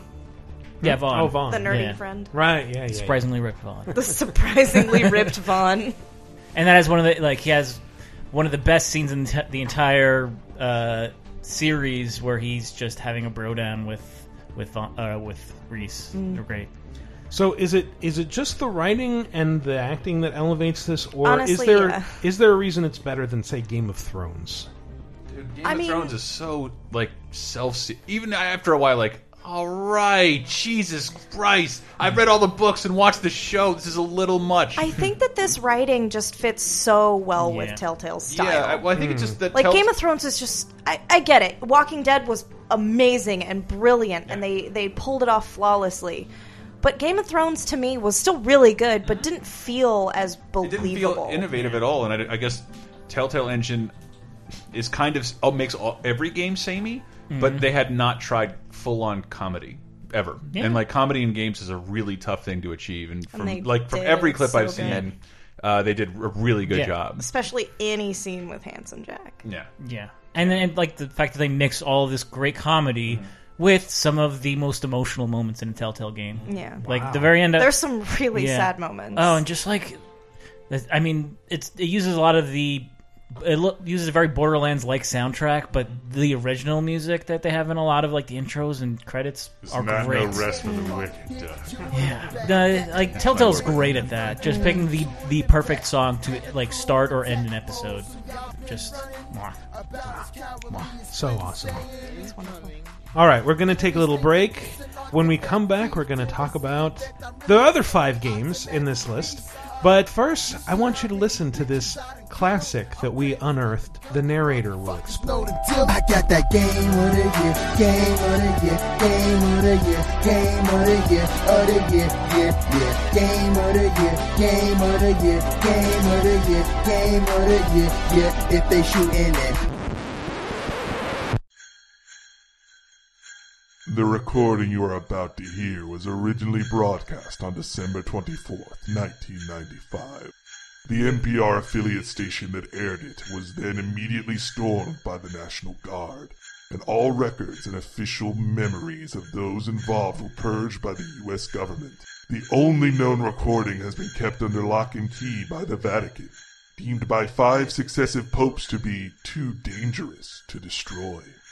It was rediscovered earlier this year by a team of undercover activists who choose to remain anonymous in the vain hope of protecting their families.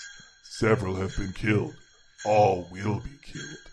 It is our great pleasure to air again, for the first time in 20 years, the lost Christmas Eve episode of American Jazz Whispers, starring an individual known only as the Raccoon. Hey everybody, and welcome to another smooth episode of American Jazz Whispers. It's Christmas again. Webster's Dictionary originally defined Christmas as the festival of the Christian Church, observed annually on the 25th day of December, in memory of the birth of Christ and celebrated by a particular church service. The festival includes 12 days. The Encyclopedia Britannica, however, describes Christmas in a lengthy article that begins, Christian festival celebrating the birth of Jesus. The English term Christmas, Mass on Christ's Day, is of fairly recent origin.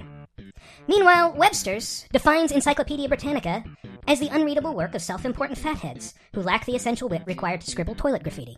While Britannica's article on Noah Webster calls him a gibbering ignoramus with more chins than ideas and an inability to commit to more than 2 sentences on any given subject. Way to write a book-length listicle, you fat, stupid, trust fund, fat, entitled baby. In the world of reference books, animosity like this is unusual, to say the least. Where did it all come from? We decided to find out.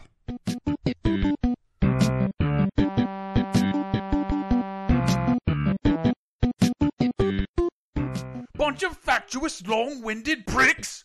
Who takes 20 volumes to write a reference book? Who's going to keep that on their shelves? Other pricks, that's who. We began our inquiry by time-traveling to 1828 to meet with Noah Webster, famed author of what many consider the most accessible resource on the English language. You see, I write my books for the common schoolboy who wants to find the definition of, let's say, Easter eggs and... Can we keep it about Christmas? Christmas? Well, the premise here is already pretty shaky, so... Ah, yes, I see. Christmas it is then. Shall I begin again? Yes, please, that'd be best. From the top? You see, I write my books for the common schoolboy who wants to find the definition of, let's say, Christmas. So he looks it up and I tell him what it is with a few strokes of my pen. He won't look it up and find a long-winded article about the origins of the holiday or the birth and life of Jesus Christ, or the crass commercialism inherent in Father Christmas imagery or madcap drinking orgies that characterize the holiday's early incarnations. Nobody needs to read all of that. Bunch of self-indulgent jackanapes muddying the waters of academia, thinking everyone wants to read them blather on for thousands of words about the value of shoe leather in India. Why, if one of them was here, I'd fuck out both his eyes and festoon my person with bloody shit.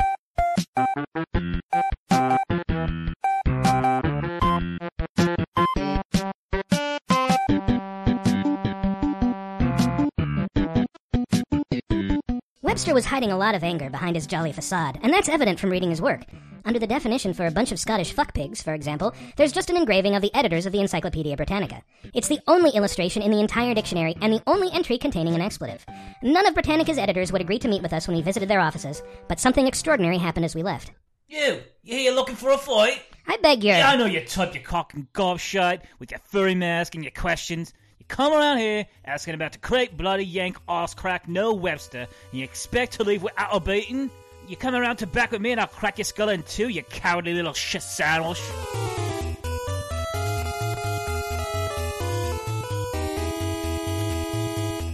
I'm sorry, you are? Thomas Young, Egyptologist, physicist, an ardent enemy of everything Noah Webster stands for. Look, it sounds like we got off on the wrong foot. I'm actually a journalist, and I'm trying to discover where the animosity between you and Webster actually comes from. Webster? You've talked to that shit-ass Kent on a pig's tit, have you? You know what he does? He writes tiny little short articles bereft of any real substance. Gentle folks like us slave away like fucking shoe elves on lengthy, well-researched pieces meant to illuminate the mind and uplift the soul. And he goes and just repurposes all our content in alphabetized form. It's killing our entire cunt-ass business model and ruining the entire concept of reference reading.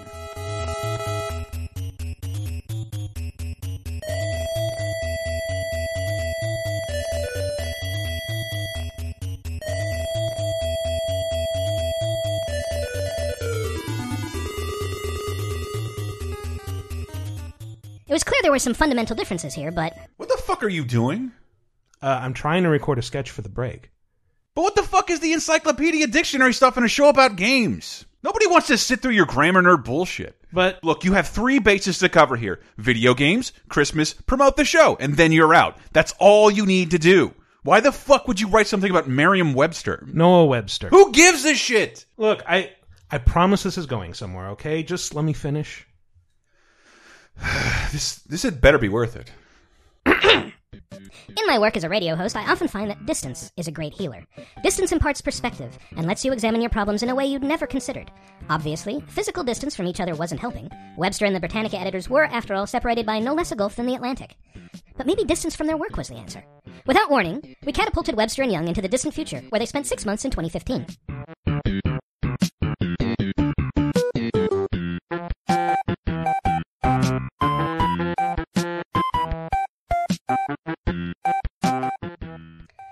Welcome back to the 19th century, Thomas. How are you feeling? Me mind. The things I've seen, the things I've experienced. Jesus, I need to show you this video of a dog running into a fence. Wait, why is me Vine loading? Where's me service? Fucking T-Mobile. Good God, you wee furry pissant. What have you done? Don't worry about that for now. I'm hoping you might have gained some fresh perspective on the world of reference books, now that you've seen how encyclopedias and dictionaries coexist in the future. Dictionaries? Encyclopedias? Are you daft, you trash panda? Read Wikipedia if you want that nonsense. What is an encyclopedia next to the experience of building a rusting oil platform into the military utopia of Mother Base? What is a dictionary when every colourful obscenity that occurs to me means a higher score in Quiplash? I don't know what any of that means. It's 1995. And what, you've never been to 2015? No, I haven't really had the chance to make it out there. Oh, but you've got to, man. They've got the best games. And there's this thing called a podcast, yeah? My favourite's called Vidjagame Apocalypse, and you can subscribe to it through iTunes, and they like it if you give them 5-star reviews. Again, none of that makes sense.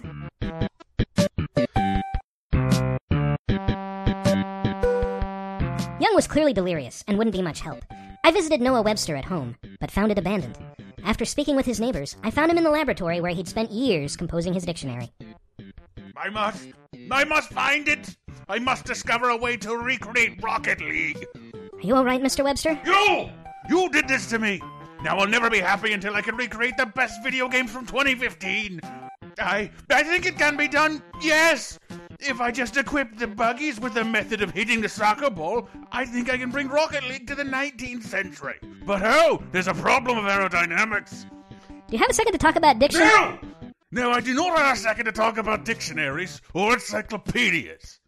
What a waste of time. Here I spent all these years thinking the written word was on fleek, only to find out it's actually crying face emoji. No! Video and interactivity are the future of content. What are you... The podcast! Oh, the podcast, man! Did you know you can get all kinds of secret content by going to patreon.com/lasertime and contributing just a few dollars? Why, you could even participate in Google Hangouts with the host. Sometimes they're drunk. It is a spectacle, I say. A spectacle! Those aren't actual words. Bah! Academic pursuits are trivial next to helping Geralt of Rivia hunt monsters. Open-world games and VR are the future of mankind. Fie, I say. To Witcher 3 is hot trash next to the simple majesty of the Phantom Pain. What? Why, you upstart? If sneaking around in a barren desert is your idea of a good time, you can take your big boss-loving ass out of my office. The landscapes of Skellige Islands are beautiful and populated and filled with things that might actually justify a drawn-out development cycle. Oh, look at the big fat Yankee bitch. So eager to secede from the crown, and then you go and spend all your time swinging a sword around like a daft ponce.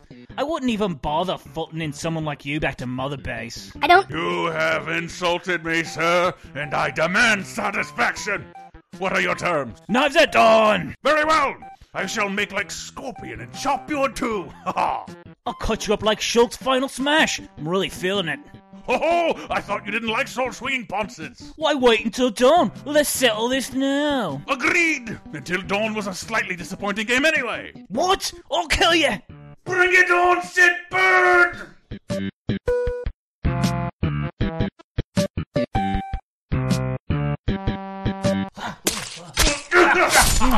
Ollie!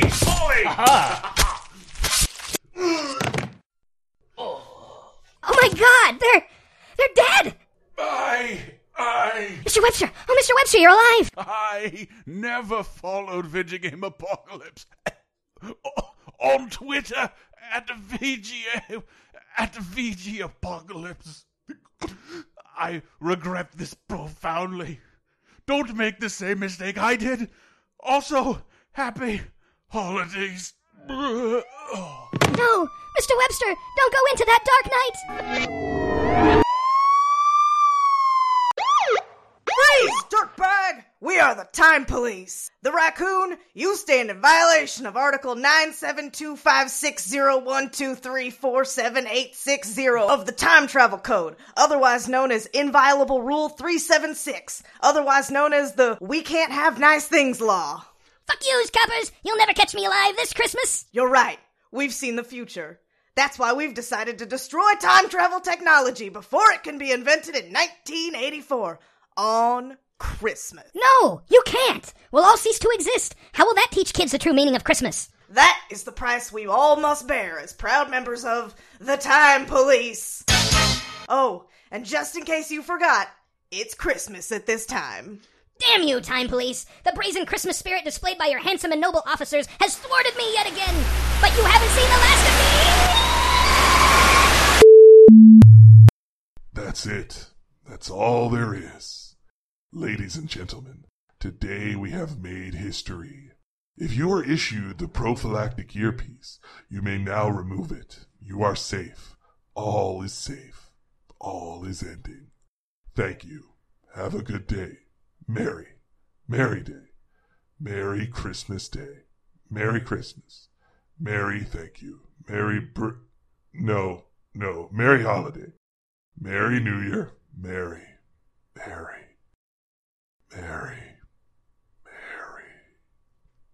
Number 5.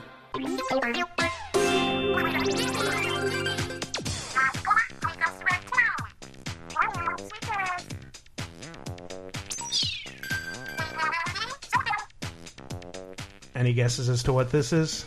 Pilot Wings at Nickelodeon. Some kind of Star Fox variant with the language. First off, who have I got joining me now? Splat Elston. Splat Elston. Who else?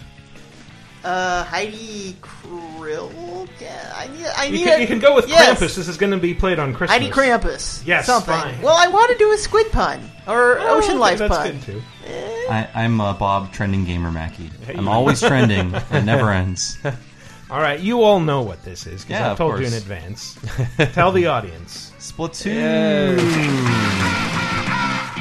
Yay, victory! Noise. Victory! Yeah, I just found that out. You won a match for the first time. I'm kind of a Splatoon fraud in that this is a history I have with my video game music, VG Empire, where there's a lot of shows, a lot of games that I know mostly for the music, for like playing the games. Not playing games far less than I listen to the soundtrack. So this is an excellent game for you. Yes, solely because this was you're doing a year-end show here, obviously, Yes. and VG Empire does one as well. And I really was going back and forth between this and the other game I'll be on the show about what was the best soundtrack of the year. And Splatoon for me, for much of the year, was my favorite. Like just the variety of the tracks, the weird like sort of ska, sort of Jet Set Radio, sort of They even added music with all the updates. Yeah. Like there would be new songs that would pop up too, which is great. And I thought I'm always a fan of that. The music was just such a like.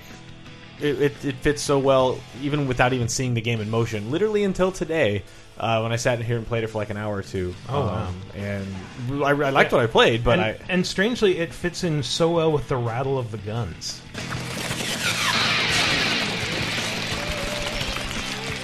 That is somebody getting bombed. And I think a brush, just go or a paint roller, going over the stage with the paint roller. So we should talk a little bit about what the game is for the 6 or 7 of you who haven't played it. I'm assuming. It is a mostly competitive shooter exclusive to Wii U, where you play as squid kids named Inklings who can turn from kids to squids, as the commercial has told us. And your goal is to cover each map in as much of your team's color as possible. You can knock out other players, but it's not really. It's like a direct benefit to you. I think it's been a while since I've played it. Yeah, it's more. I mean, I didn't play far less than Heidi, but it seemed more like knocking them out just means that's less time for them to cover. Yeah, them. I believe you get extra experience points for killing another player. So of course, it takes like 10 seconds for them to respawn, and 10 seconds in Splatoon. Considering do a there's lot only in like 10 seconds. 3 minutes in the match, you can do a lot. Yeah. So I went into this kind of skeptically, I'm not really a fan of multiplayer-focused games, but jumping in, it was so immediately incredibly fun because of the way the Wii U is set up. There is no pressure to communicate, or to perform because you're just matched with random people. So they can't rag on you if you don't do a good job. You can tell I have some hang-ups with multiplayer in general. I'm really bad at games. Yeah. No, it was fun, and even the aiming with the gamepad, which is not, not my favorite part of the game. But there is a right analog stick. Yeah, but the vertical, I guess by default that's disabled, and you have to go in and turn it on. I guess to actually use the stick to look up and down. No. But it is, yeah.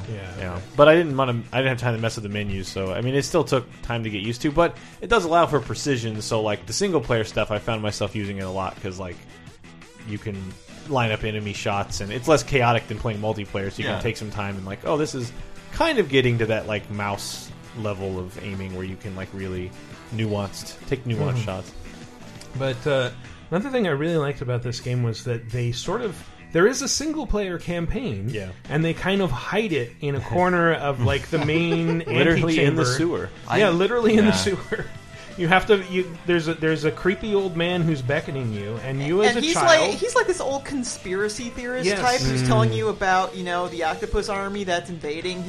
It's like some but he's weird, right. The lore is like Dark Souls in this game. Look at the clues, and you'll put it together yourself. And there's so much darkness behind that cartoony exterior. Well, Holy crap. there's the one character who sells you equipment, and he's got a bunch of discarded shells behind him, and in front of him are the creatures he's about to destroy. With a screwdriver, just dig them out of their shells and eat them, and they're quivering because they know death is imminent. This is a dark game. Wow. It is. Well, I think some people piece together the lore from the journals and things that you can find. Yeah. And it's set thousands of years in the future after mankind has become extinct because of climate change. And so these squids evolved. Dry land's a myth, man. Yeah, the squids evolved into inklings, which are beings that, like, their bodies are made of liquid, which is really weird, yet they can hold two consistent forms, turning into squids and disappearing into ink. Not going to look into this too much. No. Okay. Probably for the best. But that mechanic of being able to disappear into ink is also really important to the single player, especially because it turns it into this kind of Portal-esque way of getting around. Like, you can climb up very steep things just by spraying them with paint beforehand. Well, that works in the multiplayer, too. It's a very strategic deal, because turf, if you cover it on the ground, that's what counts, but inking the walls doesn't get you any extra points. However, it means you can get to places easier. So that's true. Yeah, I usually just spray in front of me, and then I'll travel through that like trail, just to get a little more ink in, in my whatever you call it, Super Soaker. This game is totally a '90s game, even though it was made in 2015. I feel like it is the Nickelodeon game we never got in the mid '90s. Like everything you spray out of your gun looks like a Nickelodeon logo. It's like yeah. And I just trying to imagine it reskinned with like Ren and Stimpy and Doug and Rugrats, and like everyone is constantly getting slimed in the game. So like, does anyone understand these references? The audience they're going for? Do they even know they're playing a Nickelodeon game? I don't think so. I don't know. I guess only because Nickelodeon owns Ninja Turtles now, so I feel like that's probably the best path to it. Yeah. So I'm surprised they didn't get any Ninja Turtles, because there was one like around PAX, they did an Autobot Decepticon thing in the game, right? Where like you voted, or like you picked a team at the beginning, or there's something with the online components. Yeah, right? it's kind of like that old Wii U channel, the voting channel, man, I love where that. it's like, do you like pirates or ninjas? But now you choose a team to be on, and you fight for that team. So it's like hamburgers or pizza or cats and dogs. I think pizza just won their big I thought hamburgers won. I was really pissed off about that. Man. Yeah. I wanted to fight in the pizza wars. Not my America, man. But yeah, there was one where it was like Autobot Decepticon, and like they had unique shirts at PAX, and I was like, God damn it, I want that shirt, because it was basically just the logo but with like purple splat painted over it. Neat. And I was like, that's actually. And it didn't say Splatoon all over it. It was just like, that's pretty cool. In the in-game event, I think I voted for the Decepticons because I'm not invested in Transformers at all. But I'm like, they're the cool bad guys. So True. Oh, totally. I'm going to go with them. It's true. But this is also a game that Nintendo supported the whole year, right? Like they keep adding new stuff and new music and new levels, new weapons. Like, they've done a lot of support for the things they've released in the past. There's been a lot of balancing, so I have to ask, for those of you who've played it more recently than me, is the roller still massively OP? The roller was OP for like a week, and then people figured out, oh wow, this has a bunch of disadvantages. Like you are totally prone while you're using it, and then it went to the airbrushes. That's what I found when I was playing it, but then people were still complaining about how overpowered it was. It does have its weaknesses, but I find that I like using it because I can be a more passive player. And one of the benefits of Splatoon is that you don't always need to be killing other players. You can just like contribute in your own way by painting your side of the arena. Yeah. So, but you can always sneak up on people who aren't paying attention and just like run them over, which is nice. So it's it's their fault because they should see you coming, and they can kill you in like a second if you're just rolling up on them. But camping in Splatoon actually has value because you're not just sitting there like looking for people. You're way up top and you have a lot of reach, and if you've got a long range weapon, you can just ink everything from up on your little perch. But then again, snipers are everybody really annoying. knows. I'm bad with the sniper rifles. I just can't use them. It's the one weapon class I think that I'm just terrible at. I was reading in the item descriptions because as we were unlocking this weapon, you've unlocked this weapon, the sniper rifle. It takes great care not to say anything about sniper or rifle. It's like fire from a great distance in a concentrated beam. Like someone has a trademark. Ink. It's ink. It's ink. I swear. It's not going to hurt you. Well, it's going to hurt your squid. Also, I don't get they're squids and yet they dissolve in water. What is up with that? That's what I'm saying. They can't swim in water. Yeah, I mean it's all part of the elaborate lore. We need a wiki to figure this out. I think. Crazy. Or a YouTube video. Yeah. If only there was such a thing. Yeah. But yeah, fantastic game. I love it. I love the art style. I love the music. This was a surprise hit that made me want to play Wii U again. Yeah. And there have been a couple games this year that have done that, but none of them are on this list, I don't think, except for this. But let's move on to number 4.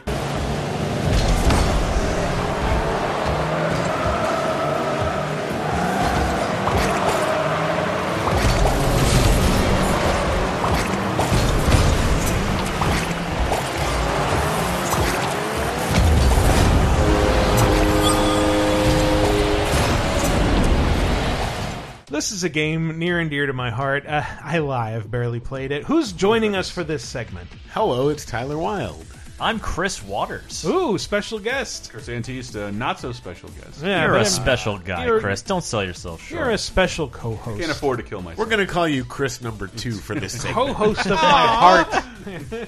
The Sea Deuce. You've been supplanted on your own co-show. Rocket League. Ooh, the game where you play soccer with cars. Two of my least favorite things. I'm bummed that I've never streamed it. I'm bummed that we haven't talked about it at length on the show. But Rocket League, I'm sure you guys can be more articulate about it because you're better than me at it. But like the spirit of NBA Jam lives in Rocket League. Whereas like when we were gamers in the mid '90s and no one gave a fuck about the NBA or any basketball at all, like all of a sudden this captivated all of us. And someone had written, like, is Rocket League actually teaching people things about soccer? Because this country doesn't care? And I think it is. I think maybe it's a little more like hockey, I think, in a lot of ways, except that it's a ball and not a puck.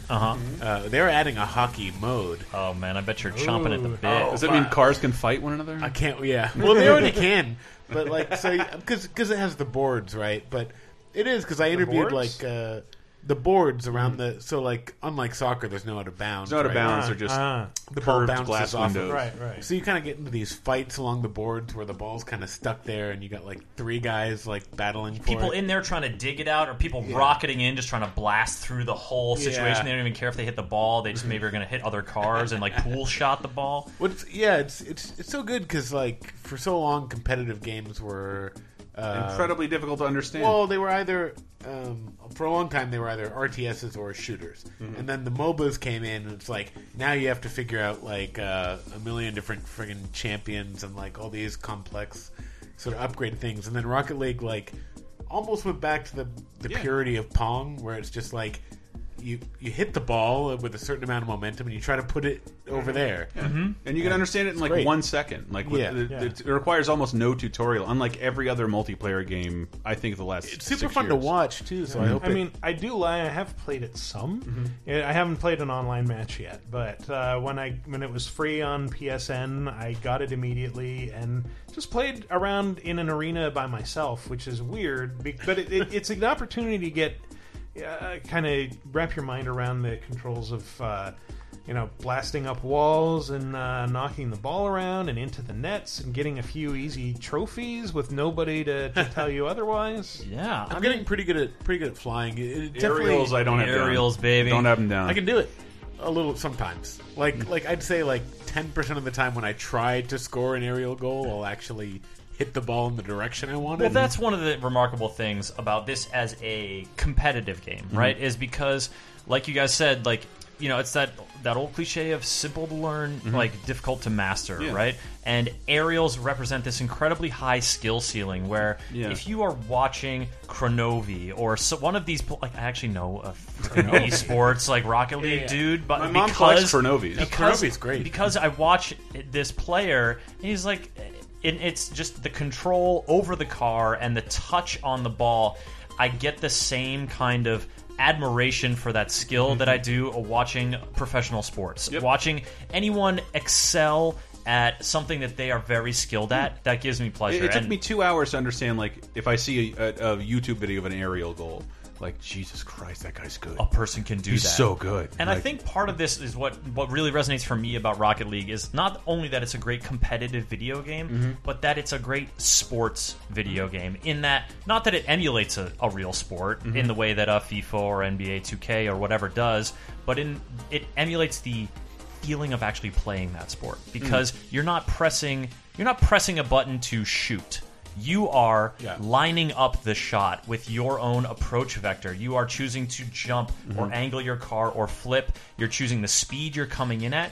You're like the foot in soccer. You're not the soccer player. Like that point of impact. You're a foot. Yeah, like the point of impact. That's where all the skill is, and you have control over that in Rocket League. It's almost not almost. I think it is a better sports game than most sports games. Because most sports games are like put you in the shoes of a professional who does all the dribbling and shooting for you. You just press a button. Well, you describing that also makes me think of like my experiences playing sports games are continually switching players as I futilely chase after the ball. Sports games, and then realize like this game goes on for 3 hours, and then it expects sports me to play games a whole have added season. a lot of convoluted detail to give the impression of innovation and evolution, which most true sports games have not. And why Rocket League seems like when you think about what sports is and who gets good at sports, is like you, me, all of us can grab a ball and just play sports, and that's and Rocket League is the only multiplayer game of the year that made me feel like that. Like you can just throw a kid on the field and like you'll get it in 2 seconds. Yeah, I used to play a lot of. You have all the fake capabilities in Rocket League. I played the NHL games and like it was fun. I enjoyed it because I got to be the players that I liked on the teams I liked. But ultimately, when I scored a goal, it was because like I guess I pressed the button at the right time. I failed. But in Rocket League, when you you did a get one-timer. when you get a fucking sick dunk. And you're like the ball's coming up over the goal, and you rock it up there, and you just like so gently, like you're just patting someone on the shoulder, keep a little tap usher it it right in, and it just kind of bounces in, and and everyone says, and the goal nice shot, explodes, nice shot, like, nice shot. I love that. That's such a wonderful touch, though, isn't it? Like, because when you see like your team is about to score, I'm like, I'm going to get in the air right now so I can do the most flips back to midfield, and it's so great. I will say, like, I was at Folsom Street Foundry recently. Drunk, they're projecting the game on the big screen, and I can barely see. And I scored on my own goal twice, and nobody. No, that's the thing. Like nobody really yelled at me because the stakes aren't. If you're not playing a fucking tournament match, the stakes aren't there yet. Everybody's having fun with Rocket League in a way that like. If I gave my girlfriend a control and like here play Mortal Kombat, she'd be like, it's not for me. I don't understand. It didn't teach me how to play it. But Rocket League, you can fuck around with. It's you can kind of like do cool stuff just by goofing off. It is a game where you have to like. It takes a while to get its physics because its physics are like its own. Like the ball bounces in certain ways. You are an RC car with the physics and, like, of a balloon. Where's your car gonna? You know, what kind of hit is your car? Why did the ball at? bounce that high? That's ridiculous. But once you get its physics and you can line up shots and especially if you play with people you know, I highly recommend like being able to call like passing to you and like I'm going to center, and then they go for discovering the choices of how to play the game because I just did. The game just said 2v2, that's or 3-on-3. That's how we play with strangers. Like but if you do like 2-on-2 or like with bots for 3-on-3, there's a crazy variety. This fucking ultra cheap game. Yeah, they just had like mutators for free, which you can do like low gravity, which is fun because you can like fly across the entire field. The super bouncy ball, jet. that shit is crazy. So, the giant ball, it's like so hard to score. Oh. I love the mutators because no one is like. Every now and then, when I'm playing like the ranked like 3v3, I get people on my team like, "What do you do? Come on!" So like, pissed. Oh, we're so intense, but no one cares. People who have like literally put in like horrible diatribes into their predictive text for PS4 just so that they can like say the worst shit. Yeah, but I mean, when you're in when you're doing the mutator matches, like no one cares. It's all funny. It's all like the ball's giant. It's wow, wacky. that was crazy. Is the reaction not like, damn, you should have been in the center? What the fuck? You should, you know. And I want to get into it on VG Empire, but I think I've been exposed the year in VG Empire. I've been exposed to more new music through Rocket League, which is they just play also like weirdly crazy. They just play like songs at the menu that I'm like, what is this? They tell you the artist and the name of the track, and it's different every time. You're like, all right, which flag should I put on my car? Oh, this is kind of a good jam here. Oh, shit. Oh, by the way, if you go to community flags, there is a PC Gamer flag. Ooh, got a flag in the game. Oh, so good. Nice. Rocket League, I gotta say, we're gonna play, Chris. We're gonna play, Tyler. We have not to this point, and I can't believe it. But like, of all the games that I sit down to play, Fallout 4, Witcher 3, MGS 5, I sit down to play them at night, and I'm like, or I could just play a couple rounds of Rocket League, and like, I do that too. 7 times out of 10, it's Rocket League. And cool thing is, cross-platform. So I'm on Steam. Yeah. If anyone listening or Chris Waters is playing on PS4, we can still play together. It's beautiful. No, there's like not a lot of games that do that. And if you ever wonder why the avatar says Psionic or whatever, and has like Psynet, has like a Psynet and has a bunch of stars in it, because you're playing with people on a different platform, which Rocket League is strangely optimized into a completely great experience where no one. You're not hearing PC Gamer allude like mouse and keyboard, man. Like, no, my controller's the same as yours. Oh yeah, you got to use a controller. Don't try to use mouse and keyboard. It doesn't work. Don't be that guy. Yeah, you really do if you want to do cool areas. But man, play Rocket League, and also like it works split screen. Like I know like people who play this co-op and like or like just against AI, like couples that play and like have a grand old time every day. Oh, so good, so good. Well, thank you so much for jumping in, Chris. Right now, we should probably move on to number 3. Okay, Bloodborns, listen up. Go into the town. What are we hunting? Bunch of old coots and some ratty old dogs? How I hunt? Big chopped knife, old gun, wet founding fathers' hats. And scene. Stay frosty, Bloodborners. That is, of course, from the comic strip Chainsaw Suit, done by Chris Straub. But we are talking about Bloodborne. The wettest game of the year. The very wettest game. Hey. It's always raining and bloody, and sometimes raining blood, sometimes out of the moon. And who's joining us again for this? Blood Elston. And... God. Piss Antista? Father Grimscoin. Hey! My hot take, best exclusive game of the year. That's fair. Yes. Period. Yeah. Yeah, that's and it fair. came out in March, so it was a long time ago, and you're going to forget that. It's true. Bloodborne. It is outside of Monster Hunter. This and Monster Hunter are contention for my games of the year. Again, like I said somewhere about Rocket League, I didn't expect this. I expected a new Monster Hunter being. I had played a ton of 4 non-ultimate. This I just didn't expect to love as much as I did. So Bloodborne I put a little higher than Monster Hunter for me. For me personally, I love rare replay. I'm getting rural juror on it. And that's 3 beers. Judicial system. But yeah, I finished. I played all the way through it, which was, man, at times quite a task. There's just certain areas where you're like, I never want to do this again.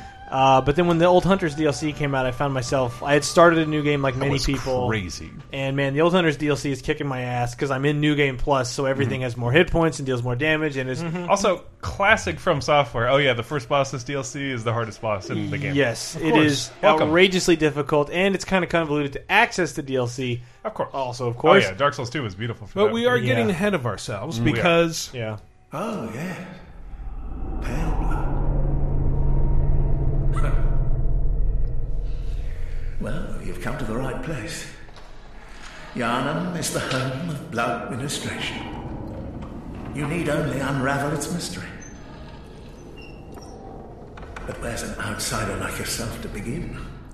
Where indeed. I can't believe they got Colin Firth for this game. I came here to learn the discipline of blood administration when I want to administrate a blood school. Yes. That's it's one of those things that the From games and the Souls games do where so much of the story is in item descriptions and literally in the architecture that's around you. Yeah, that's awesome. I do kind of hate that. And I love it. It's like embedded storytelling. It is so cool. I got this argument at work about this with a coworker who platinumed Bloodborne. But when he was done, was still like, "Oh, this what?" He's like, "There's a story." Yeah, and I'm like, "Yeah, it's like all, and it's really cool." It's told you in your menu, basically. And I'm like, "Blah blah blah," and here's why, and it's like you have to infer things. It wants you to look this stuff up, and he's like, "Dude, they should have just told me that. Like, that's really lazy." And it's like, no, it's extra work to have it there, yet not tell you with and then this happened, and then this happened, and then this happened. I'll sacrifice asking me to read through menus that I don't have to read. I kind of, at this point, resent less than making me sit through cutscenes. Yeah, almost. But I mean, I get that it is contentious and not everyone likes it. Yeah, I understand. But I mean, can you imagine, hey, your job is to do a bunch of stuff that most people will never see or interact with. Like, you go to your job and it's like, oh, I work at a fast food restaurant. Okay, go to the secret room where you sometimes do orders and no one will ever know that you did anything. And you're like, great. What's your job? Mask while you're doing it, just in case. Your job is to hide AIDS in the ball pit. I worked at McDonald's. Someone it happened. will find it. It did happen. But someone had to. So his retaliation for this was to hide Post-it notes all over my desk with one word on them. And then I had to find them over the course of a month, hidden under my keyboard and under my desk, much like the notes for help that people leave around. I've never seen. And afterward, you went to him and you're like, "This was a lot harder, wasn't it?" He's like, "Yeah, I regret calling those developers lazy." I've never seen someone counter themselves so hard as to doing that to you. And it's like, yeah, and then really I found great. it. But one word for Post-it note was the story in Bloodborne is convoluted and ultimately unrewarding. and it was going to be said about every game and ever. it was hidden all over my desk, and I'm like, yeah, but the search for this sentence was really fun, and now that I have it, you've told me a story. It's a good one, Elston. Like this is the game where it's like you really got one. The action and the mechanics are one thing where it's like the game is fun to play. It's fun to like every enemy is a mini boss encounter where you need to read them and like. I really, really love this because like that guy so clearly understands what's happening. Yeah. And it's like it's someone saying running is fun. Running sucks, and then he runs 4 marathons to prove you wrong. And it's like, see, that fucking sucks. Okay. I didn't have a good time at all. You were so wrong. But I mean, he did platinum the game, so he clearly enjoyed the game. But the idea of like sort of like Monster Hunter in the Souls games, where like you can't just run around hack and slashing everything. You need to learn the enemy's behavior, learn the weapon Hold you're R2. using. Hold R2 a lot. Get used to dashing and evading, and like and Bloodborne has like the blood tinge with the using a firearm. Like shields are useless in this game. Like you need to be up in everybody's shit all the time. Most of the bosses, the best defense is to be up in their face like most of the time. Like this guy, for example. Beasts all over the shop. You'll be one of them, sooner or later. Who is you guys that? Remember that? No.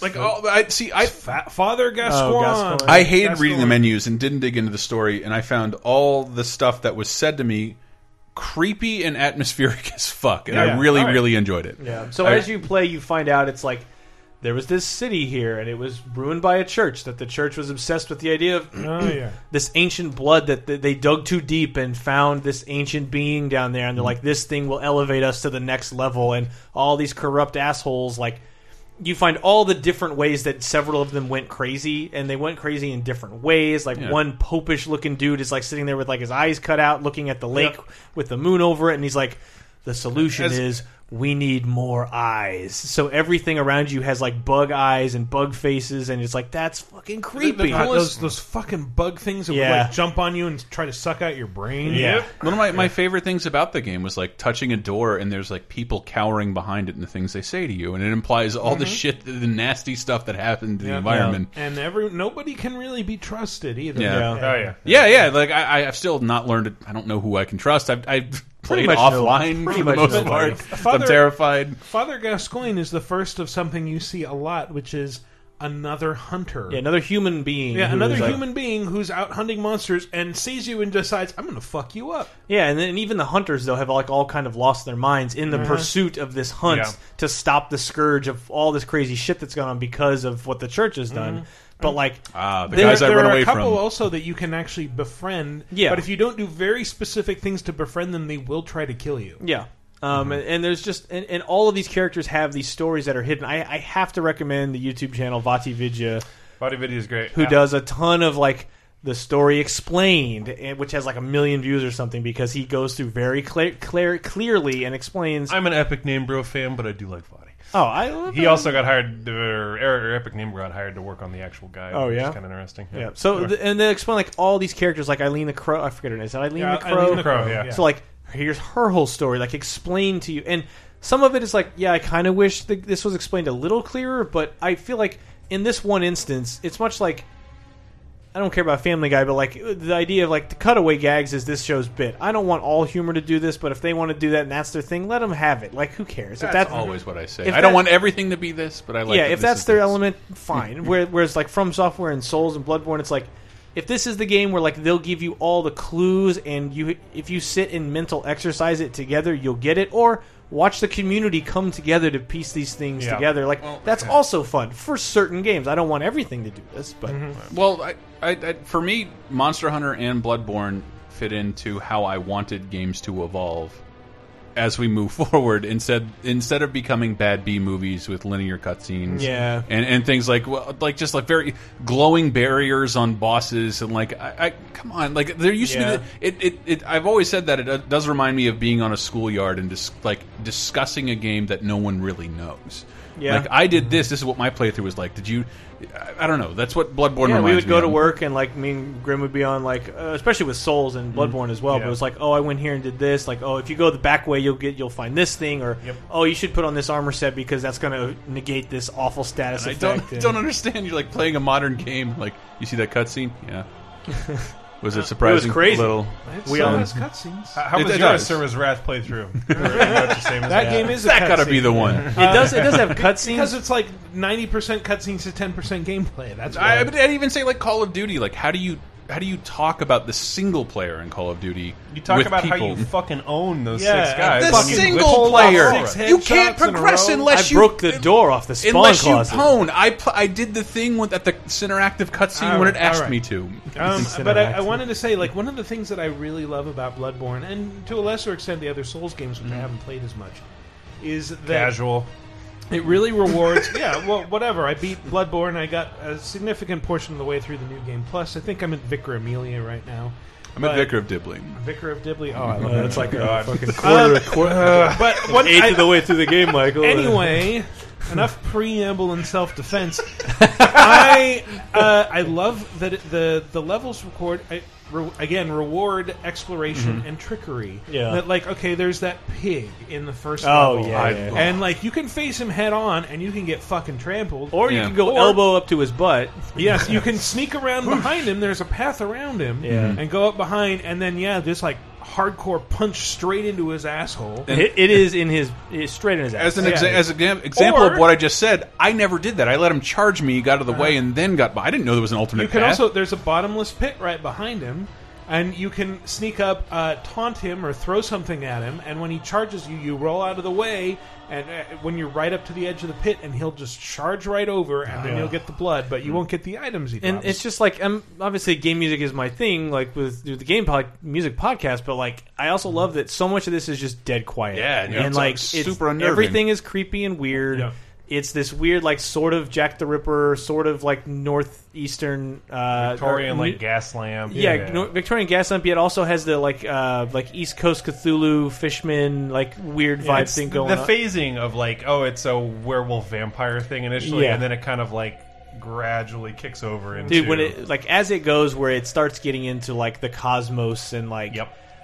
I wish it went a little farther, but by the time you get to the final boss, it is getting like really out there. And like I always think back to like watching Hellboy when it finally shows the old ones in space, and you're like, the whole whoa! Sanity mechanic is cool too, where it's just insight. I feel they could have insight. Sorry, they could have done that more. I think. Yeah, I wish they would have. Yeah, it works both in your favor and your disfavor because insight reveals like the more you get, the more you reveal all this stuff. Yeah, but then if you get down to like 0, I think it makes you impervious to certain monsters' attacks. Like you're not crazy enough to be attacked by these psionic waves or whatever. You don't believe in it. It's like Yeah. It's sort of like reminds me of like the world tendency from like Demon Souls, which is like where there would be white and dark tendencies where it's like if you died a lot, the game would attach like the difficulty mechanics to this like story mechanic, which is really weird in a way because it's like. Yeah. It gets easier, like you were saying, if it's low, but then it also ties into like, well, I'm a skeptic and a cynic, and I don't believe in this kind of thing.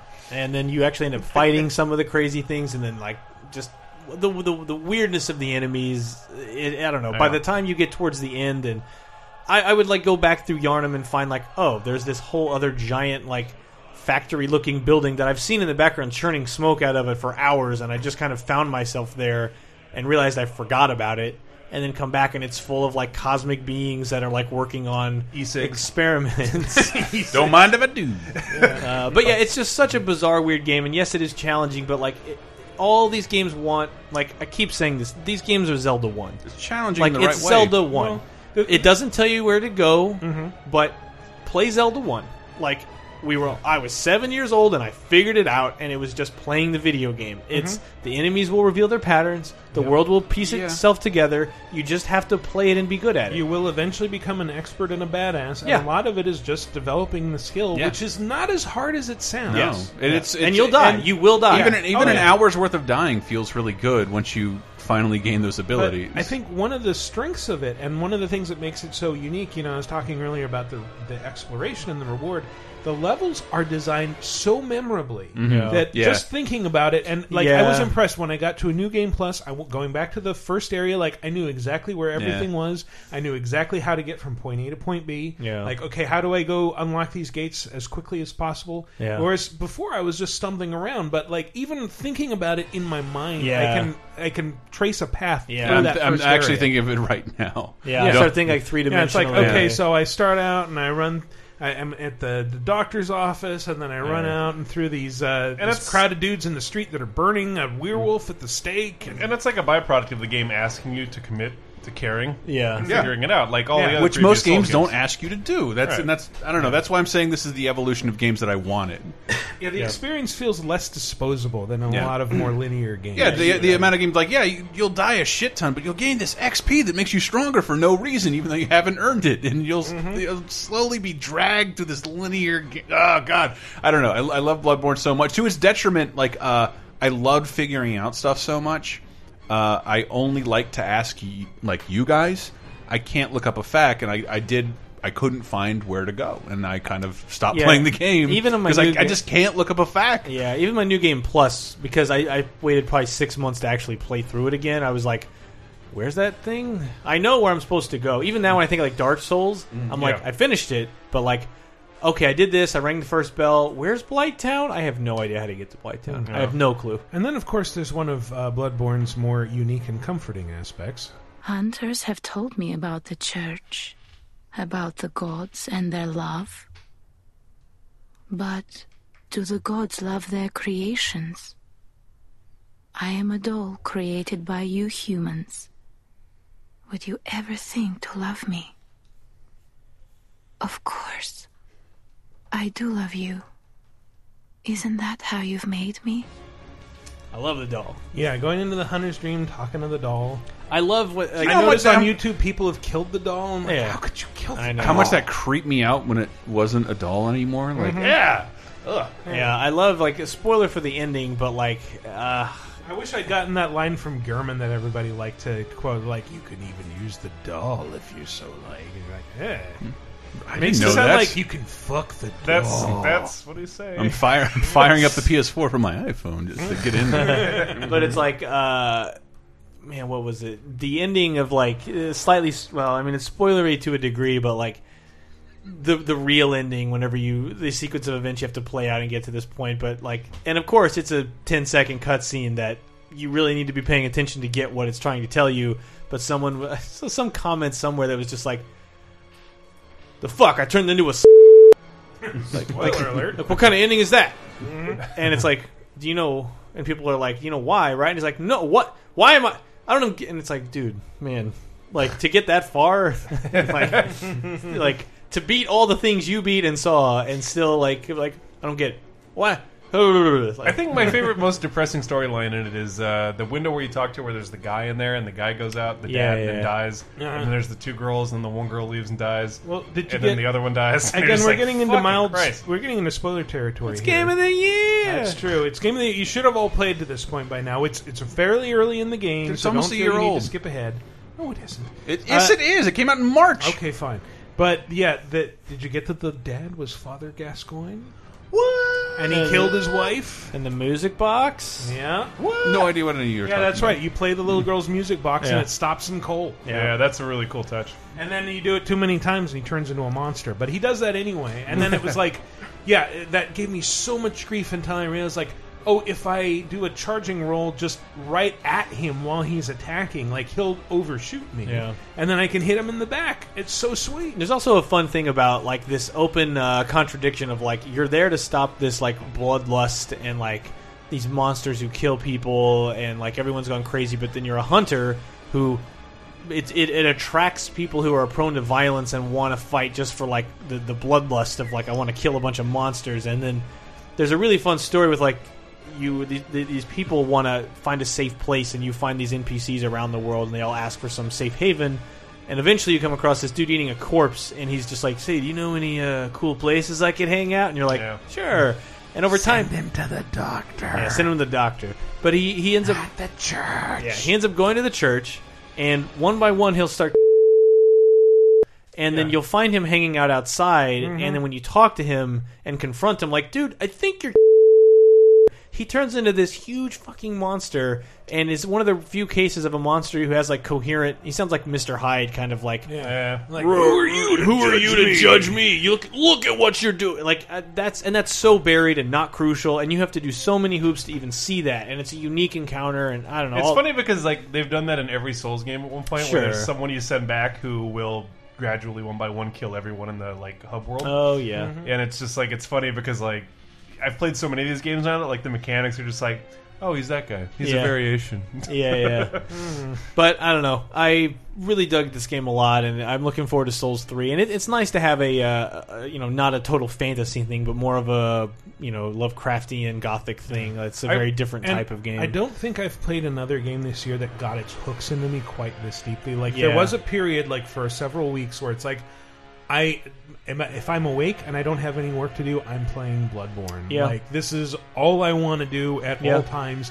And when I finish it, then I'll finally be free. Yeah. And then I finish it and started a new game plus. It's like I'm still not free. Yeah, there's never a point where I'm bored of it. Yeah. Like I get frustrated where I need to leave it for a few days because like this boss is just destroying me, and it's like, which is where I'm at now. And then in the DLC with the new game plus, and I'm just like, this Ludwig guy is just too much right now. But also, there's no other game this year that you can play that features a titanically huge, greased up nude man that charges straight at you to kill you. That's true. And then when he dies, he has an asshole texture, and you're just like, wow, this game does not care at all. Yeah, and he's only wearing boots. Yep. The pigs also have asshole textures. Hey, somebody did the work. You know, actually, it's like Neko Atsume with a little X. I'll give something away here. I actually started a top 5 entry in my notes. It's creatures with visible assholes. Man, Chibi-Terasu. Subscribe, rate, and like.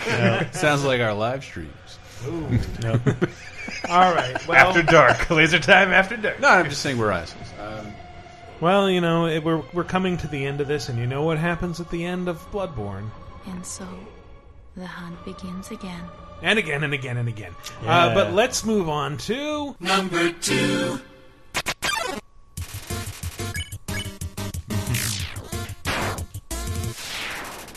And who wants to guess what this is?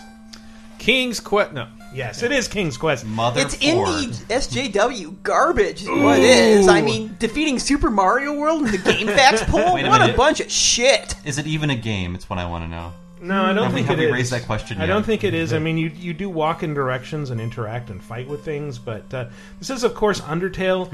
And once again, who have I got joining me for this segment? Well, I was going to try for a pun, but it's just Brett. Just Brett. Just Brett. Just I go with just Papyruston. I'm Heidi. I'm your best friend. Back again after Splatoon, and I'm Bob Mackey, and I hate malevolent flowers. I also hate malevolent flowers. Who? Did anybody? We're gonna. I will warn you. This is going to be difficult to talk about without getting into spoilers. I will throw up a warning before we do. Although I will say, if you haven't played it, technically, everything we're about to say counts as a spoiler. I guess because so, you yeah. really should go in completely cold, not knowing anything at all about Undertale. It's $10. Go buy it. Sure, Jesus. That was the difficulty in reviewing it. Like, I want to tell you why this game is good, but if I did, it would make it less good because you would know. It is a fucking magical fucking experience with very little fucking. Yes. You have to make your own. Well, don't go on Tumblr. The That will fan ruin that community pretty has fast. already done That's that. true, yeah. What took me... It took me a little while to play because I think people kept calling it RPG, and I'm like, well, in my head I was like, well, I just finished one, and now I finally played Virtue's Last Reward, and that's a very text-heavy, dense 40-hour game, and I'm like, man, I don't know if I want to play another RPG, and then the pressure of I should play this because everyone's talking about it caught up with me, so I did, and then it's like, oh, this is... The visual trappings of an RPG, Oh, for sure, yeah. but it's basically like, you just go straight ahead, and the idea of grinding and it's not all really there, and you can beat the game in 5 hours. There's not a single moment wasted in this game. Yeah. It's very compact, and everything you do has a purpose, even like the silly stuff. Yeah, absolutely. I think if you go into it thinking it's an RPG, you will be disappointed or confused. It really just uses what you know about RPGs to kind of flip over that information and kind of trick you and surprise you. It uses the vocabulary of Right, RPGs, but it's not really an RPG. It's a very directed experience. And this is where we're going to start to get into spoiler territory, because there are... your actions, again, have impact. That's kind of the key message of the game. Yeah. And in fact, there are 3 separate ways you can play it. You can play it good. I think most people will just try to play it like an RPG. Right. For the first time and do the fights and maybe try to spare a few people. But ultimately you'll get to the end and like, hey, you killed these guys and you didn't kill these guys. What's up with that? Yeah. But then even dialogue for NPCs, like if you choose to spare or kill like one boss, they'll show up later in a bar. They're like, "Hey, what's up? Hey, it's cool that you. It's cool we hash things out." And you're like, "Cool, yeah, we're friends now." And then if you kill them, they're just not there, or dialogue later on will change to be like, "I can't believe you killed that boss." And it's subtle things, but yeah, the second time you play through, you're like, "Neat." Yeah, absolutely. And but why would you want to kill characters that introduce themselves like this?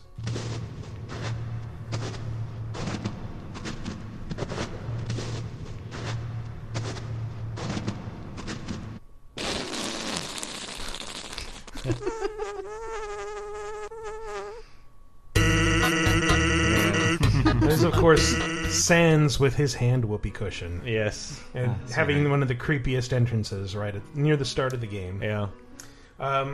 He helped set the tone pretty well, because the opening, 10 minutes or so is like, oh, this is a serious game, I guess, because, the tone and the dialogue seem very, and then long ago when you were a lost child, and then he farts for 10 seconds straight. And you're like, oh, okay, never mind, this is fine. And I love in the beginning the literal hand holding. Yeah. You're in the tutorial. Oh, yeah. The game tutorial. Yeah. The game does not trust you to make any decisions whatsoever, and so just handles you with kid gloves. Yeah. Because you are a kid. But I really like that the game kind of blends this 16-bit aesthetic with mostly 16-bit sounds, but then every once in a while we'll use something recorded, and every so often it busts out something that completely just upends your expectations. Yeah, that's what I love most about it. It'll just become a different genre of game for 5 minutes, just to have a weird idea happen. And it'll make you solve a complex puzzle to find a rare artifact, but then you can't put the rare artifact in your pockets because you're carrying too many dogs. Yeah. Yes. And the dog will absorb the artifact and leave. Yes. And that's it. And then you get left with dog residue, just dog residue. But dog residue is incredibly useful. And this is one of the secrets that I didn't find out until my second playthrough of Undertale. Is that the dog residue that it leaves multiplies every time you use it to fill your inventory. You can then go to the Temmie shop and sell it all, and it will occasionally spawn an item called dog salad that heals you. And it's like, oh, fried tennis ball. But yeah, the music with the dog stuff, it's this is another one of those great things about the game where the soundtrack is literally 100 tracks. And most RPGs or games like that will have a battle tune, which is kind of what brought us in. And then there's almost every boss has its own unique track. Yeah, it's all by one guy, right? Yeah, the guy who made the entire game, period. Yeah, Toby Fox was the main guy, and then in the credits you'll see some other folks who did a handful of enemy designs or other stuff, but largely the one guy. And as we talk about, or will talk about in the VG Empire episode you're also working on, there's a lot of variation and a lot of tracks that you wouldn't expect. Oh, this is actually this other boss's track slowed down or sped up, and there's usually a plot reason why they're friends or they know each other. And even playing through the first time, I think we kind of jumped around topics, but after you play through the first time and get kind of the neutral ending, you then it kind of begs you to look up online what was I supposed to do? Yeah. I feel like I really messed up, and then you keep trying to reopen the exe, and it's no. Yep. And I don't know. But I love the way that the game it keeps, I think, two separate save files. There's the one that you can affect, and then there's the one the game keeps of you to remember everything you've done, even if you try to go back and save over it. Right. Yeah. So, for example, Tyler Wilde was saying that the first time he played, he ended up killing Tutorial accidentally, or Toriel. I ended up killing Toriel accidentally. I did the first time because I'm I got to beat you. You're a boss. Yeah, but it's kind of built into that encounter because you get her down to half health or something, and you're okay, she can take it, and then one more hit and bam, dead. Oh, that was unexpected. Yeah. So. And you really have to try to spare her in order to get past that with her intact. Yeah. But so I forgot where I was going with this. I don't want to save me. Well, if you kill her and then you try and reload a save file to spare her, then you get a message saying, yeah, I know you spared her, but we know what you did. What you did. You killed her. Then you tried to make it not happen. That's cool. This goes beyond the tutorial stuff. It's something that happens much later in the game, towards the end. They do things with the fourth wall that I can't imagine how this game will be ported to the console without breaking the rules. Yeah. You know, like how is this going to happen on a PS4 or an Xbox One? Yeah, where it's like literally shutting the game down. Yeah. And you're like, did it error? Like, and then they got like there were a couple times where I'm like, God damn it, this stupid. Oh wait, that's probably on purpose. That was like my most like grinning ear to ear moment, like when that was happening. I don't want to talk too much about what exactly happens, but like the way they break the fourth wall is like very Kojima-esque in a way that he can't even do anymore. You know what's great is that even like people who are messing around with the save files and data mining are finding this bizarre creepypasta shit, which I'm pretty sure is intentional. Slenderman is like deleting their saves. Yeah, was it? Is it WD Gaster? Yeah, that. Yeah. But you mentioned the spare thing, so really quick, just like the battle system is like you can fight, but the cool thing is all the fights are you're a heart in a box. Yes. And you move this heart around, and basically every enemy encounter has a unique like bullet hell kind of avoidance thing. I compared it to WarioWare in my review. Like you're playing a micro game that involves the same like basic parts, but they really surprise you. Like often with skateboarding dogs, I think. Yes. And it really plays around with that, whether you're jumping over bones or trying to climb spider webs to get away from a giant spider. Yeah. But did everyone just use the arrow keys or did you use a mouse? I had a gamepad. I used a gamepad. Yeah. I didn't think it allowed for gamepad. Okay. It does. I just did it with the keys, and I couldn't get it to work with. I felt like some of the like towards the end, like the final boss, I was like, really with the arrow keys? Come on. The 360 gamepad is supported. Like I just have a wired one, and it worked fine. Yeah. Yeah, that's cool. But so the battles, like you can either fight them, and there's like this timed thing built in where like, oh, you have to hit the sweet spot for maximum damage, or you can perform actions. And if you perform the right action, for example, there's like a jelly creature that looks really stupid and killable. But if you lie down next to it and just sort of take in the bigness of the world, like it becomes friendly to you, and then it doesn't want to fight, and you can spare it, and it'll go away. Yeah, and you gain no experience, but you get gold, and the gold will just let you buy healing items.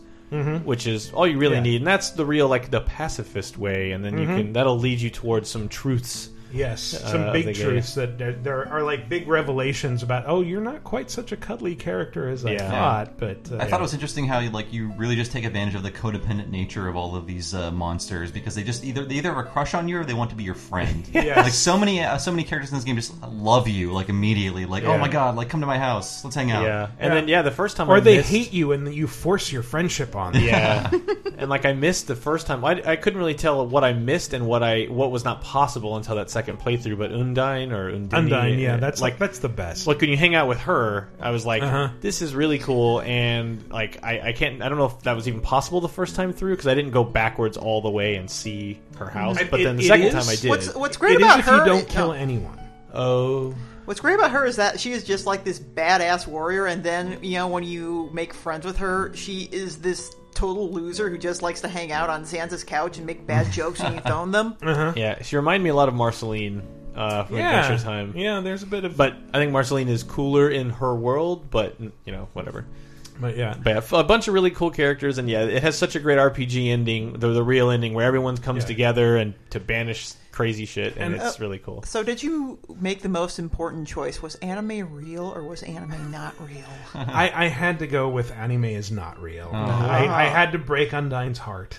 It won't be real until Ron Paul's elected. From what I understand. He will make anime real in 2016. Yes. I'm still fighting the good fight. Oh man! So you had this at number 2. I did have this at number 2. Number 1 is this is a game that I absolutely love. I've completely fallen into the fandom, which is like a lot of the same kind of weird Tumblr kids that are in love with Homestuck.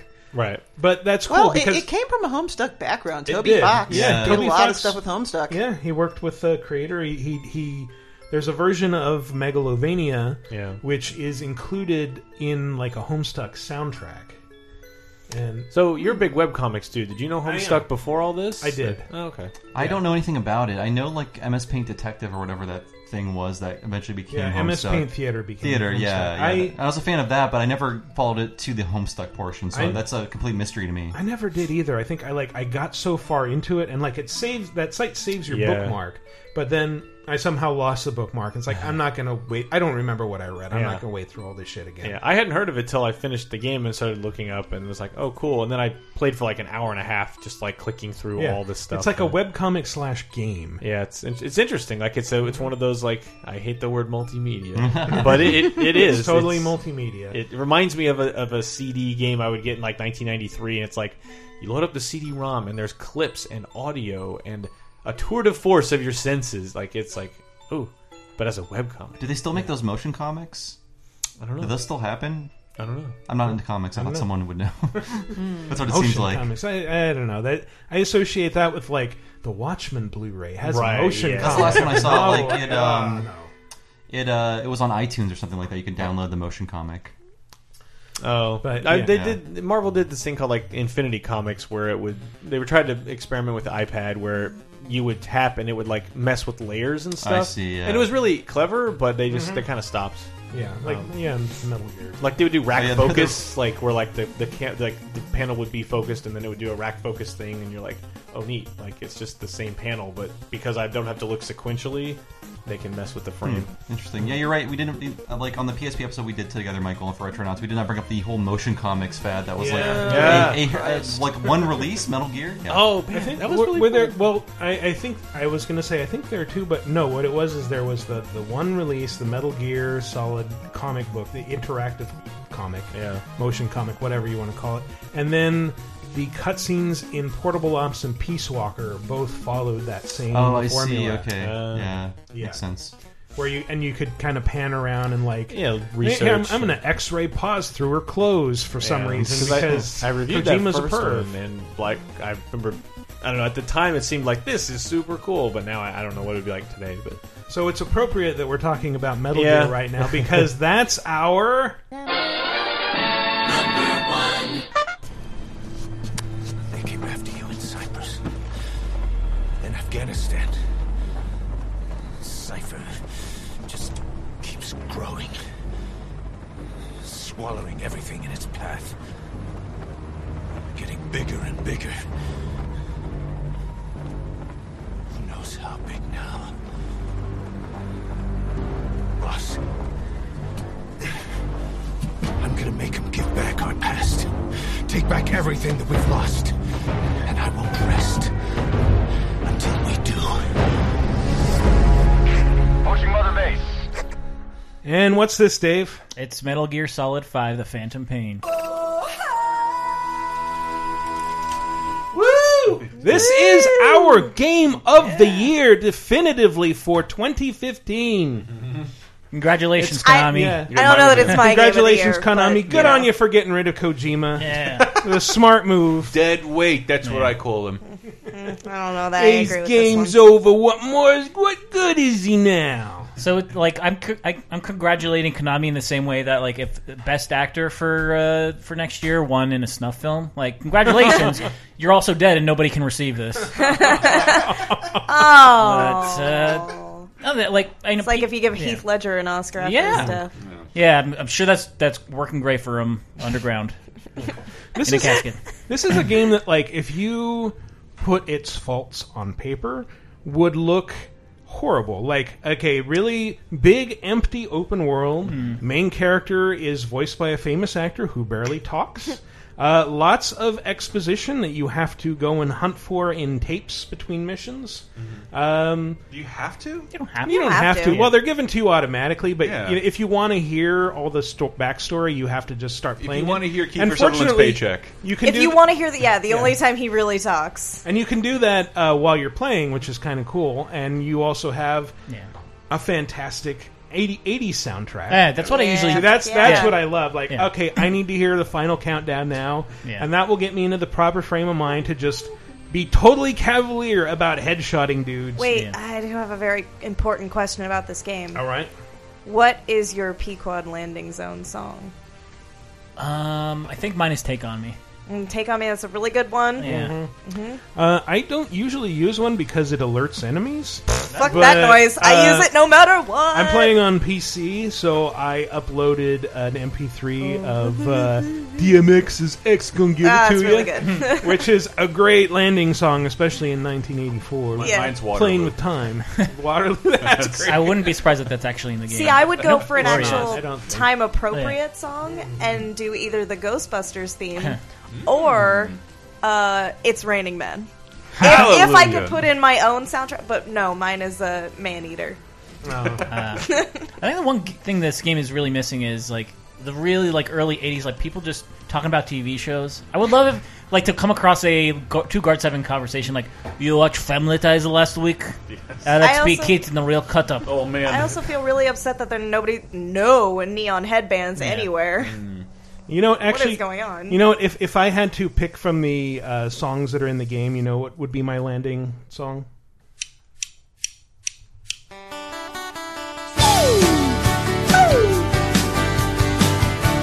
So happy. Yes. I cannot play it again. It's on my holiday wish list. It's really good. This is not the real song. The helicopter's playing Robert Smith. We better get out of here. I think this, for me though, Metal Gear would be number 2 on my list. What? And The Witcher 3 is number 1. Oh, well, personally. Yeah. But overall, in terms of votes received, see, I did put this all to a vote beforehand and had to cajole you guys for weeks to vote on it. But this and Undertale got our most votes. They each got 5. I voted for Undertale and I haven't even played it. There seemed to be a lot of that going around, even though I specifically said these are our favorite games. But I fucking love everything I've seen for it. And just hearing you talk about it and Tyler talk about it bums me out that I haven't played it because it really seems should. perfect for me. It doesn't take that long to play. But we've already played and voted for this. We've already talked about Undertale a shit ton on this show. Right, sorry. So, Metal Gear, even though maybe you loved Mm-hmm. Undertale more, but this is a game that I cannot stop playing. That Same. I want to keep playing all the time. And every time somebody says to me, like, oh, you should play this game, and I'm like, yeah, I should, but Metal Gear. Mm-hmm. And when you started playing it, Anne, you said something interesting to me. I did? Yeah, which was, you said that it hurt to not be playing it. It did. It physically hurt. But then Fallout came out, and whoops. Ah. But, no, I picked up Metal Gear, so here's my kind of big shame. I picked up Metal Gear because I got to a point in The Witcher 3 where I was like, I had been playing it nonstop since May. And I had gotten to a point where I was just like, I really need to play something else. So I went to GameStop, and I was like, what do I want to play? I really wanted to get Until Dawn. Because I just wanted something quick that I could power through and not Also really good. care Also about. was considered for this Also- list, but didn't. also a good game. Because only you and I ever played it. So Well, we yeah. were the only Well, people Tyler voting played on it too We with streamed me. it before you did. Oh, did you? Yes. All right. But anyway, also a good game. But landed on Metal Gear. Huge mistake. Huge mistake because I went from one massive game to another massive game, and then Fallout came out, and I'm like, well, I don't know what to do with my life anymore. So I still haven't finished the last, 2-3 main story hours of The Witcher 3 because I do all of the side stuff in that. Yeah. I'm only, I would say 60 hours into Metal Gear. I'm like 95 hours right now. Yeah, I'm like, I know you've got me beat. no. I'm probably in. I'm probably like 50 hours. I'm in. like, I think I topped 110 hours before I realized, I've done all I can do without putting another 30 hours into this, which I will eventually, but not now. I've played it more than probably every other Metal Gear game I've previously played combined. It's so massive. It's massive, and I know that the world is kind of, it's not super populated, but you'll run into something to do within a couple minutes if you're driving, or within a minute if you're driving. And it's just really addictive in that way, where if you want to spend 15-20 minutes more with the game, you play a regular mission, you can just do some side ops, or if you just want to Fulton some dudes and make your army even bigger. I spent a solid 4 hours just farming female soldiers. That's tough. Female ones specifically. Yeah. You almost never see them. Because you can take them out on the ground, but there are certain, you can take them out in place of Snake, and there are certain places where you can get them and certain missions where they are more likely to pop up. Didn't know that. Yeah. So I just kept doing those missions over and over and over again to try and get S rank and S plus rank soldiers. So one of the reasons I think this is so amazing is even though it's a relatively empty open world, it's not really an open world that you'd want to go and explore. It's just like, okay, here's my mission, I'm going to drop in close to there and use the environment around it to my advantage. But at the same time, it's a big empty open world with lots of really sophisticated AI in it. Yeah. So it has all these soldiers that you can fuck with in interesting ways, and discovering ways to fuck with them is really cool, because the impulse at first is guess I'll take my son's pistol and go shoot guys, or I'll go trank them. But then you discover, I can trank them and I can airlift them back to Mother Base and add them to my army. Or I can call in... This sentry's not moving, so I'll call in a supply drop right on top of him, and I'll knock him out that way without ever having to expose myself. Because normally you knock people out by starting around naked, which works for quiet.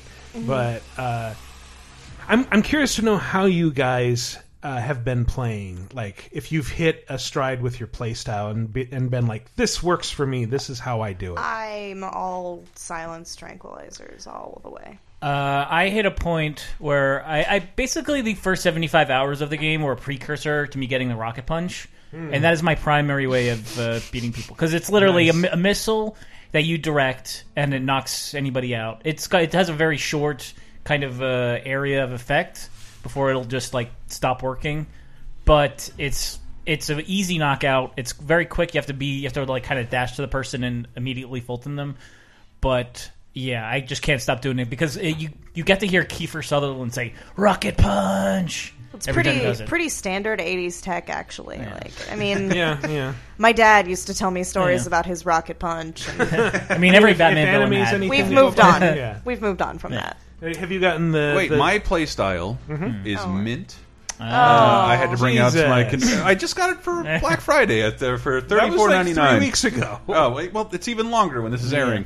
But yeah, I don't have time to play games. I got 10 days in Florida, and this is me unwrapping Metal Gear. It's less valuable now. I want to play it desperately. Haven't had the time. And please tell me you're going to be playing without an internet connection. Why? I wasn't a fan of the whole invading other. You can opt out of that though, right? You can't. I just stopped. I never went online. You can just not build an FOB, but it's fun to build an FOB because that lets you raise your the amount of staff that you have. Yeah. Dude, it has a warranty. A warranty? Oh, 90 days. Oh man, games don't even bother to print those anymore. Oh, wow. Do you know in Spanish it looks like a warranty's called granite? Somebody correct me on that. I don't know what the word is, so I'm so fascinated. Let me give you my impressions of maybe it's guaranteed. First of all, they have the instruction manual inside the back of the cover. That's classy. I've not seen that before because I don't buy a lot of physical games. I've seen that. But usually with clearer. I'll stop bringing down the Metal Gear segment. I just wanted to let you know I existed. All right, Cantista on Twitter. I mean, it's weird that it's not quite my favorite Metal Gear game. I would say Metal Gear Solid 3 is probably still that. It seems like a rather oddball Metal Gear game, doesn't it? 3 or this one? This one. Yeah. It is, yeah. I mean, it's open world, which I've never really done before. It's an evolution of Peace Walker without the annoying multiplayer. Yeah. I mean, the need for multiplayer, I should say. I could have used a little bit more in the way of intriguing boss battles. That's something that I kind of felt was synonymous with the series before this, where it's fair. like a boss battle where you're just you have to put the controller down and think for a minute. Not really that in this game. A couple of the confrontations against snipers are cool, but they're not anything that hasn't been done in Metal Gear Solid 3 and 4. Boss, get down! The fight with Quiet was... Yeah, the fight with Quiet was pretty cool. Again, supply drops. I kept crushing her with supply drops, yeah. I should just drop a car on her next time. This was fuck you! I played it on a higher difficulty later, and I was just I'm bringing a tank in. I'm going to shoot her with the tank. Yeah. Yeah. Well, that's a little bit of a spoiler. Not story spoiler, but mission spoiler. There's a mission later on, I think 41, that recreates that battle. And it's not canon to the story or anything, but you can get an S rank by calling in a tank and blowing her up. Yeah. And that's really the only way I was able to survive that mission, because she cannot be tricked. Yeah. I mean, it solves one of the biggest problems that I had with previous Metal Gear games, where I always play stealth. and I feel like I'm not being rewarded enough for it. 2 had the dog tags, which I thought were cool. Oh, yeah. But just adding Fultoning is like a really cool new step. Like I know they had it in was it Peace Walker? Sort of, but this is just like... Peace Walker introduced the Fulton. Yeah. And then Portable Ops was the one that introduced the concept of kidnapping soldiers. Yeah. But in that one, you had to knock them out and then actually do a fireman carry. Yeah, you had to drag them back to your van. Yeah, like with like a molester. with Ground Zero, it's the same way. But yeah, now that you can Fulton them, and then later on you can Fulton like tanks.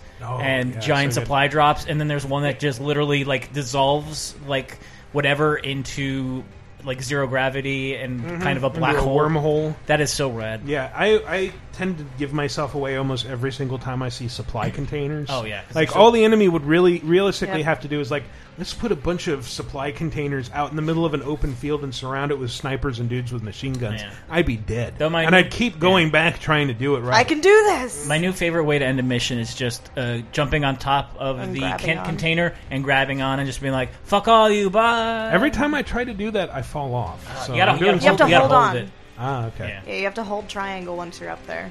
Or that's what it is for me because I'm playing it on PS4. Yeah, but my play style, I've recently refined it to the point where it's just like I'm an unbeatable stealth machine, even if I get discovered, because you can rescue a gunsmith in one of the missions, and then he can tool with your guns. And I found out like I can't make a silenced sniper rifle, but I can have him make one for me. And so now I have a tranquilizer, silenced trank pistol, silenced trank sniper rifle, and I have Quiet also with a trank sniper rifle. So I just have her go ahead and attack in areas and just say, cover me, and then she'll just start tranking everybody. And I get everyone else at a long distance. They can't tell where their shots are coming from. It is sublime. But yes, that is our best video game of the year.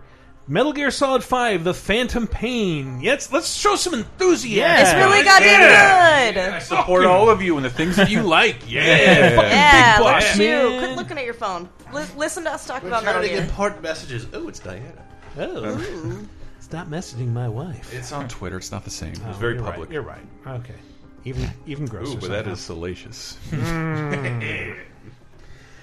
All right, well, that's been our top 10 games of 2015, everybody. Hope you liked it, even if you didn't agree with all of them. This is our last show of 2015. We'll come back sometime in the new year, going on hiatus for at least a week. I won't. Oh, that's true, you won't. This is your actual last show. Yeah. Probably, before you run off to where it is you're going. Which, I guess since this is technically... this show will air after I've left Ubisoft. I guess I can say where I'm going? If you want. It's up to you. I am moving to Maryland to join the Bethesda family. So you should make them guess. Oh, exclusive. I'm moving to Bethesda, Maryland. And you gotta guess. I should have made people guess. I fucked up. Guess which company I'm joining. And then the obvious answer is, of course, ZeniMax. Yeah. Yeah. Just Bethesda's parent company. But you will be working on Bethblog. Yeah, well, no, Bethesda.net. Ah, okay. Bethblog doesn't really exist anymore. Oh, I'm sorry. I've been outed as a simpleton. I mean, it's still there. It's just all right. They moved it. Yeah, no second segment this week. Well, this was our second segment. Yeah. But we hope you have a very Merry Christmas if you celebrate it. Happy holidays for everyone else. Happy New Year. Something to look forward to as we move into 2016, a new year of new possibilities and, more importantly, new games. I'm really looking forward to VR stuff. Mm-hmm. My life basically at this point is just a waiting game like, when is it coming out? When is it coming out? And the Vive is not coming out till April. I guess I have to stay alive until then. Don't die. Don't tell me what to do. But let's go out with a quick round of plugs so that Chris is engaged. Well, I'm sorry. Metal Gear. I would like to plug Metal Gear and Kojima Productions. I appreciate that. Yeah. Hi. And Laser Time. We'll have a show for you even in the week we're out. Tune in. We're recording in advance. But the best of 2015. We're going to count down our favorite things of 2015. And we'll also have some wrap-up articles on LaserTimePodcast.com. Well, one thing that probably won't be a part of that specific episode of Laser Time is wrestling. I think we might mention like one or two things about wrestling in there. But if you want an entire podcast about all the best wrestling of 2015, there will be a Cheap Popcast covering our favorite matches, favorite wrestlers of the year, all that good stuff. So listen to it, please. Thank you. I'm at BDR Ann Lewis on Twitter. I guess follow me if you want to keep talking to me, even though I'm not on the show anymore. Aww. You'll be back at some point, Chris I'm sure. just unfollowed me. What a dick! I followed the one person. I did we just, thanks to Patreon, patreon.com/lasertime, we just launched VG Empire Mini, Brett Elston's show, VG Empire. I demanded the first mini episode be about Kickle Cubicle, because no one talks about it but me. And I said, please Twitter me if you've ever heard of the game or love it as much as I do, because I've never talked to anybody about it. Me. I was trying to remember. It took days, one person. Did Kickle Cubicle originally come from your childhood or mine? What? No, mine. What? Oh, okay. Well, I remember one of us always wanted to pronounce it Kickle Cubicle. Me. Okay. That is the way it's pronounced. Is it? It doesn't make any sense otherwise. Kickle Cubicle. Yeah. No! Don't say it like that. Get your kickles into that cubicle, man. Kickle Cubicle. You sound like a fucking robot. I do. Because Kickle who else would Cubicle. say Kickle Cubicle? And this was never an issue because I've never heard anybody say the game's title out loud other than me. I know we talked about it on Talk Radar. It's the best. Hear all the music, VG Empire. All right. Well, I want to throw some plugs to people who can't be here to deliver them. Go get Chris Waters' book, The Gamer's Bucket List. Go to US Gamer to read Bob Mackey stuff. Go to gaming.moe to read Heidi Kemp's stuff. And as always, follow the show on Twitter at VGApocalypse, me personally at Wikiparas, and go to VidjagameApocalypse.com where we actually post the show. Those of you who are always asking, what was the break song this week, can find out there under the article for the appropriate podcast. So, we've been Vidjagame Apocalypse. This has been 2015. Thank you for listening, everybody. We'll see you next year. Bye.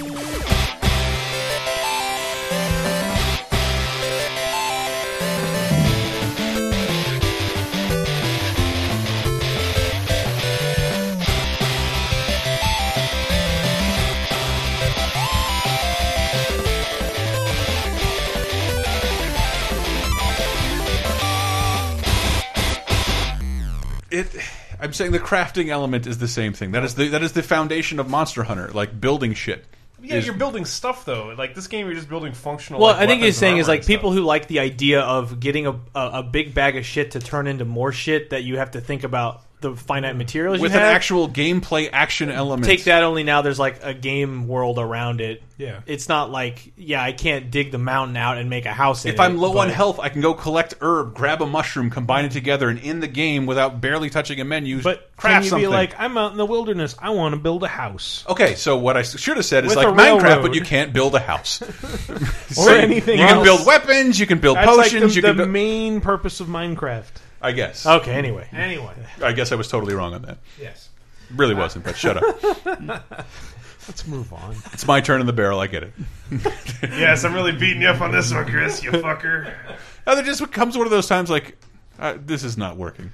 I give up. Can people not disagree with you? Is that Yeah, no, that's the Do thing. you really Chris disagree is with actually me? always right, so when you disagree with him, it's your fault. Do you really and disagree you're with being me mean to Chris? that there's a Which is crafting? what a fucking 5-year-old. Monster Hunter is like a giant crafting element. It's nothing like this. It's really nothing. It really like is nothing like it at all. You're literally the only person here that thinks about it. Instead of making a point, you're just yelling, "You guys just hate me!" Ugh. It's like, fucking goddamn, dude. See what I'm talking about? It's not hard. It's not hard to see why this analogy isn't working, dude. It's totally the same. Just dude, cut and run. Fucking A. No, there's no way I'm winning this. I get that, but I'm right. I hate you personally. No, it's because that's because why. this is more fun than me being right, That's true. No, I'm having a great time. and I support that.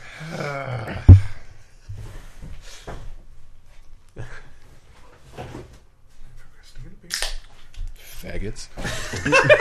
I'm glad we're recording this. With the sound of the beer cracking is like let's get that stool sound effect. I think we've got our last secret sound of the year. This is great. Wow. You have to leave in the whole delay. Yes. That's the whole delay.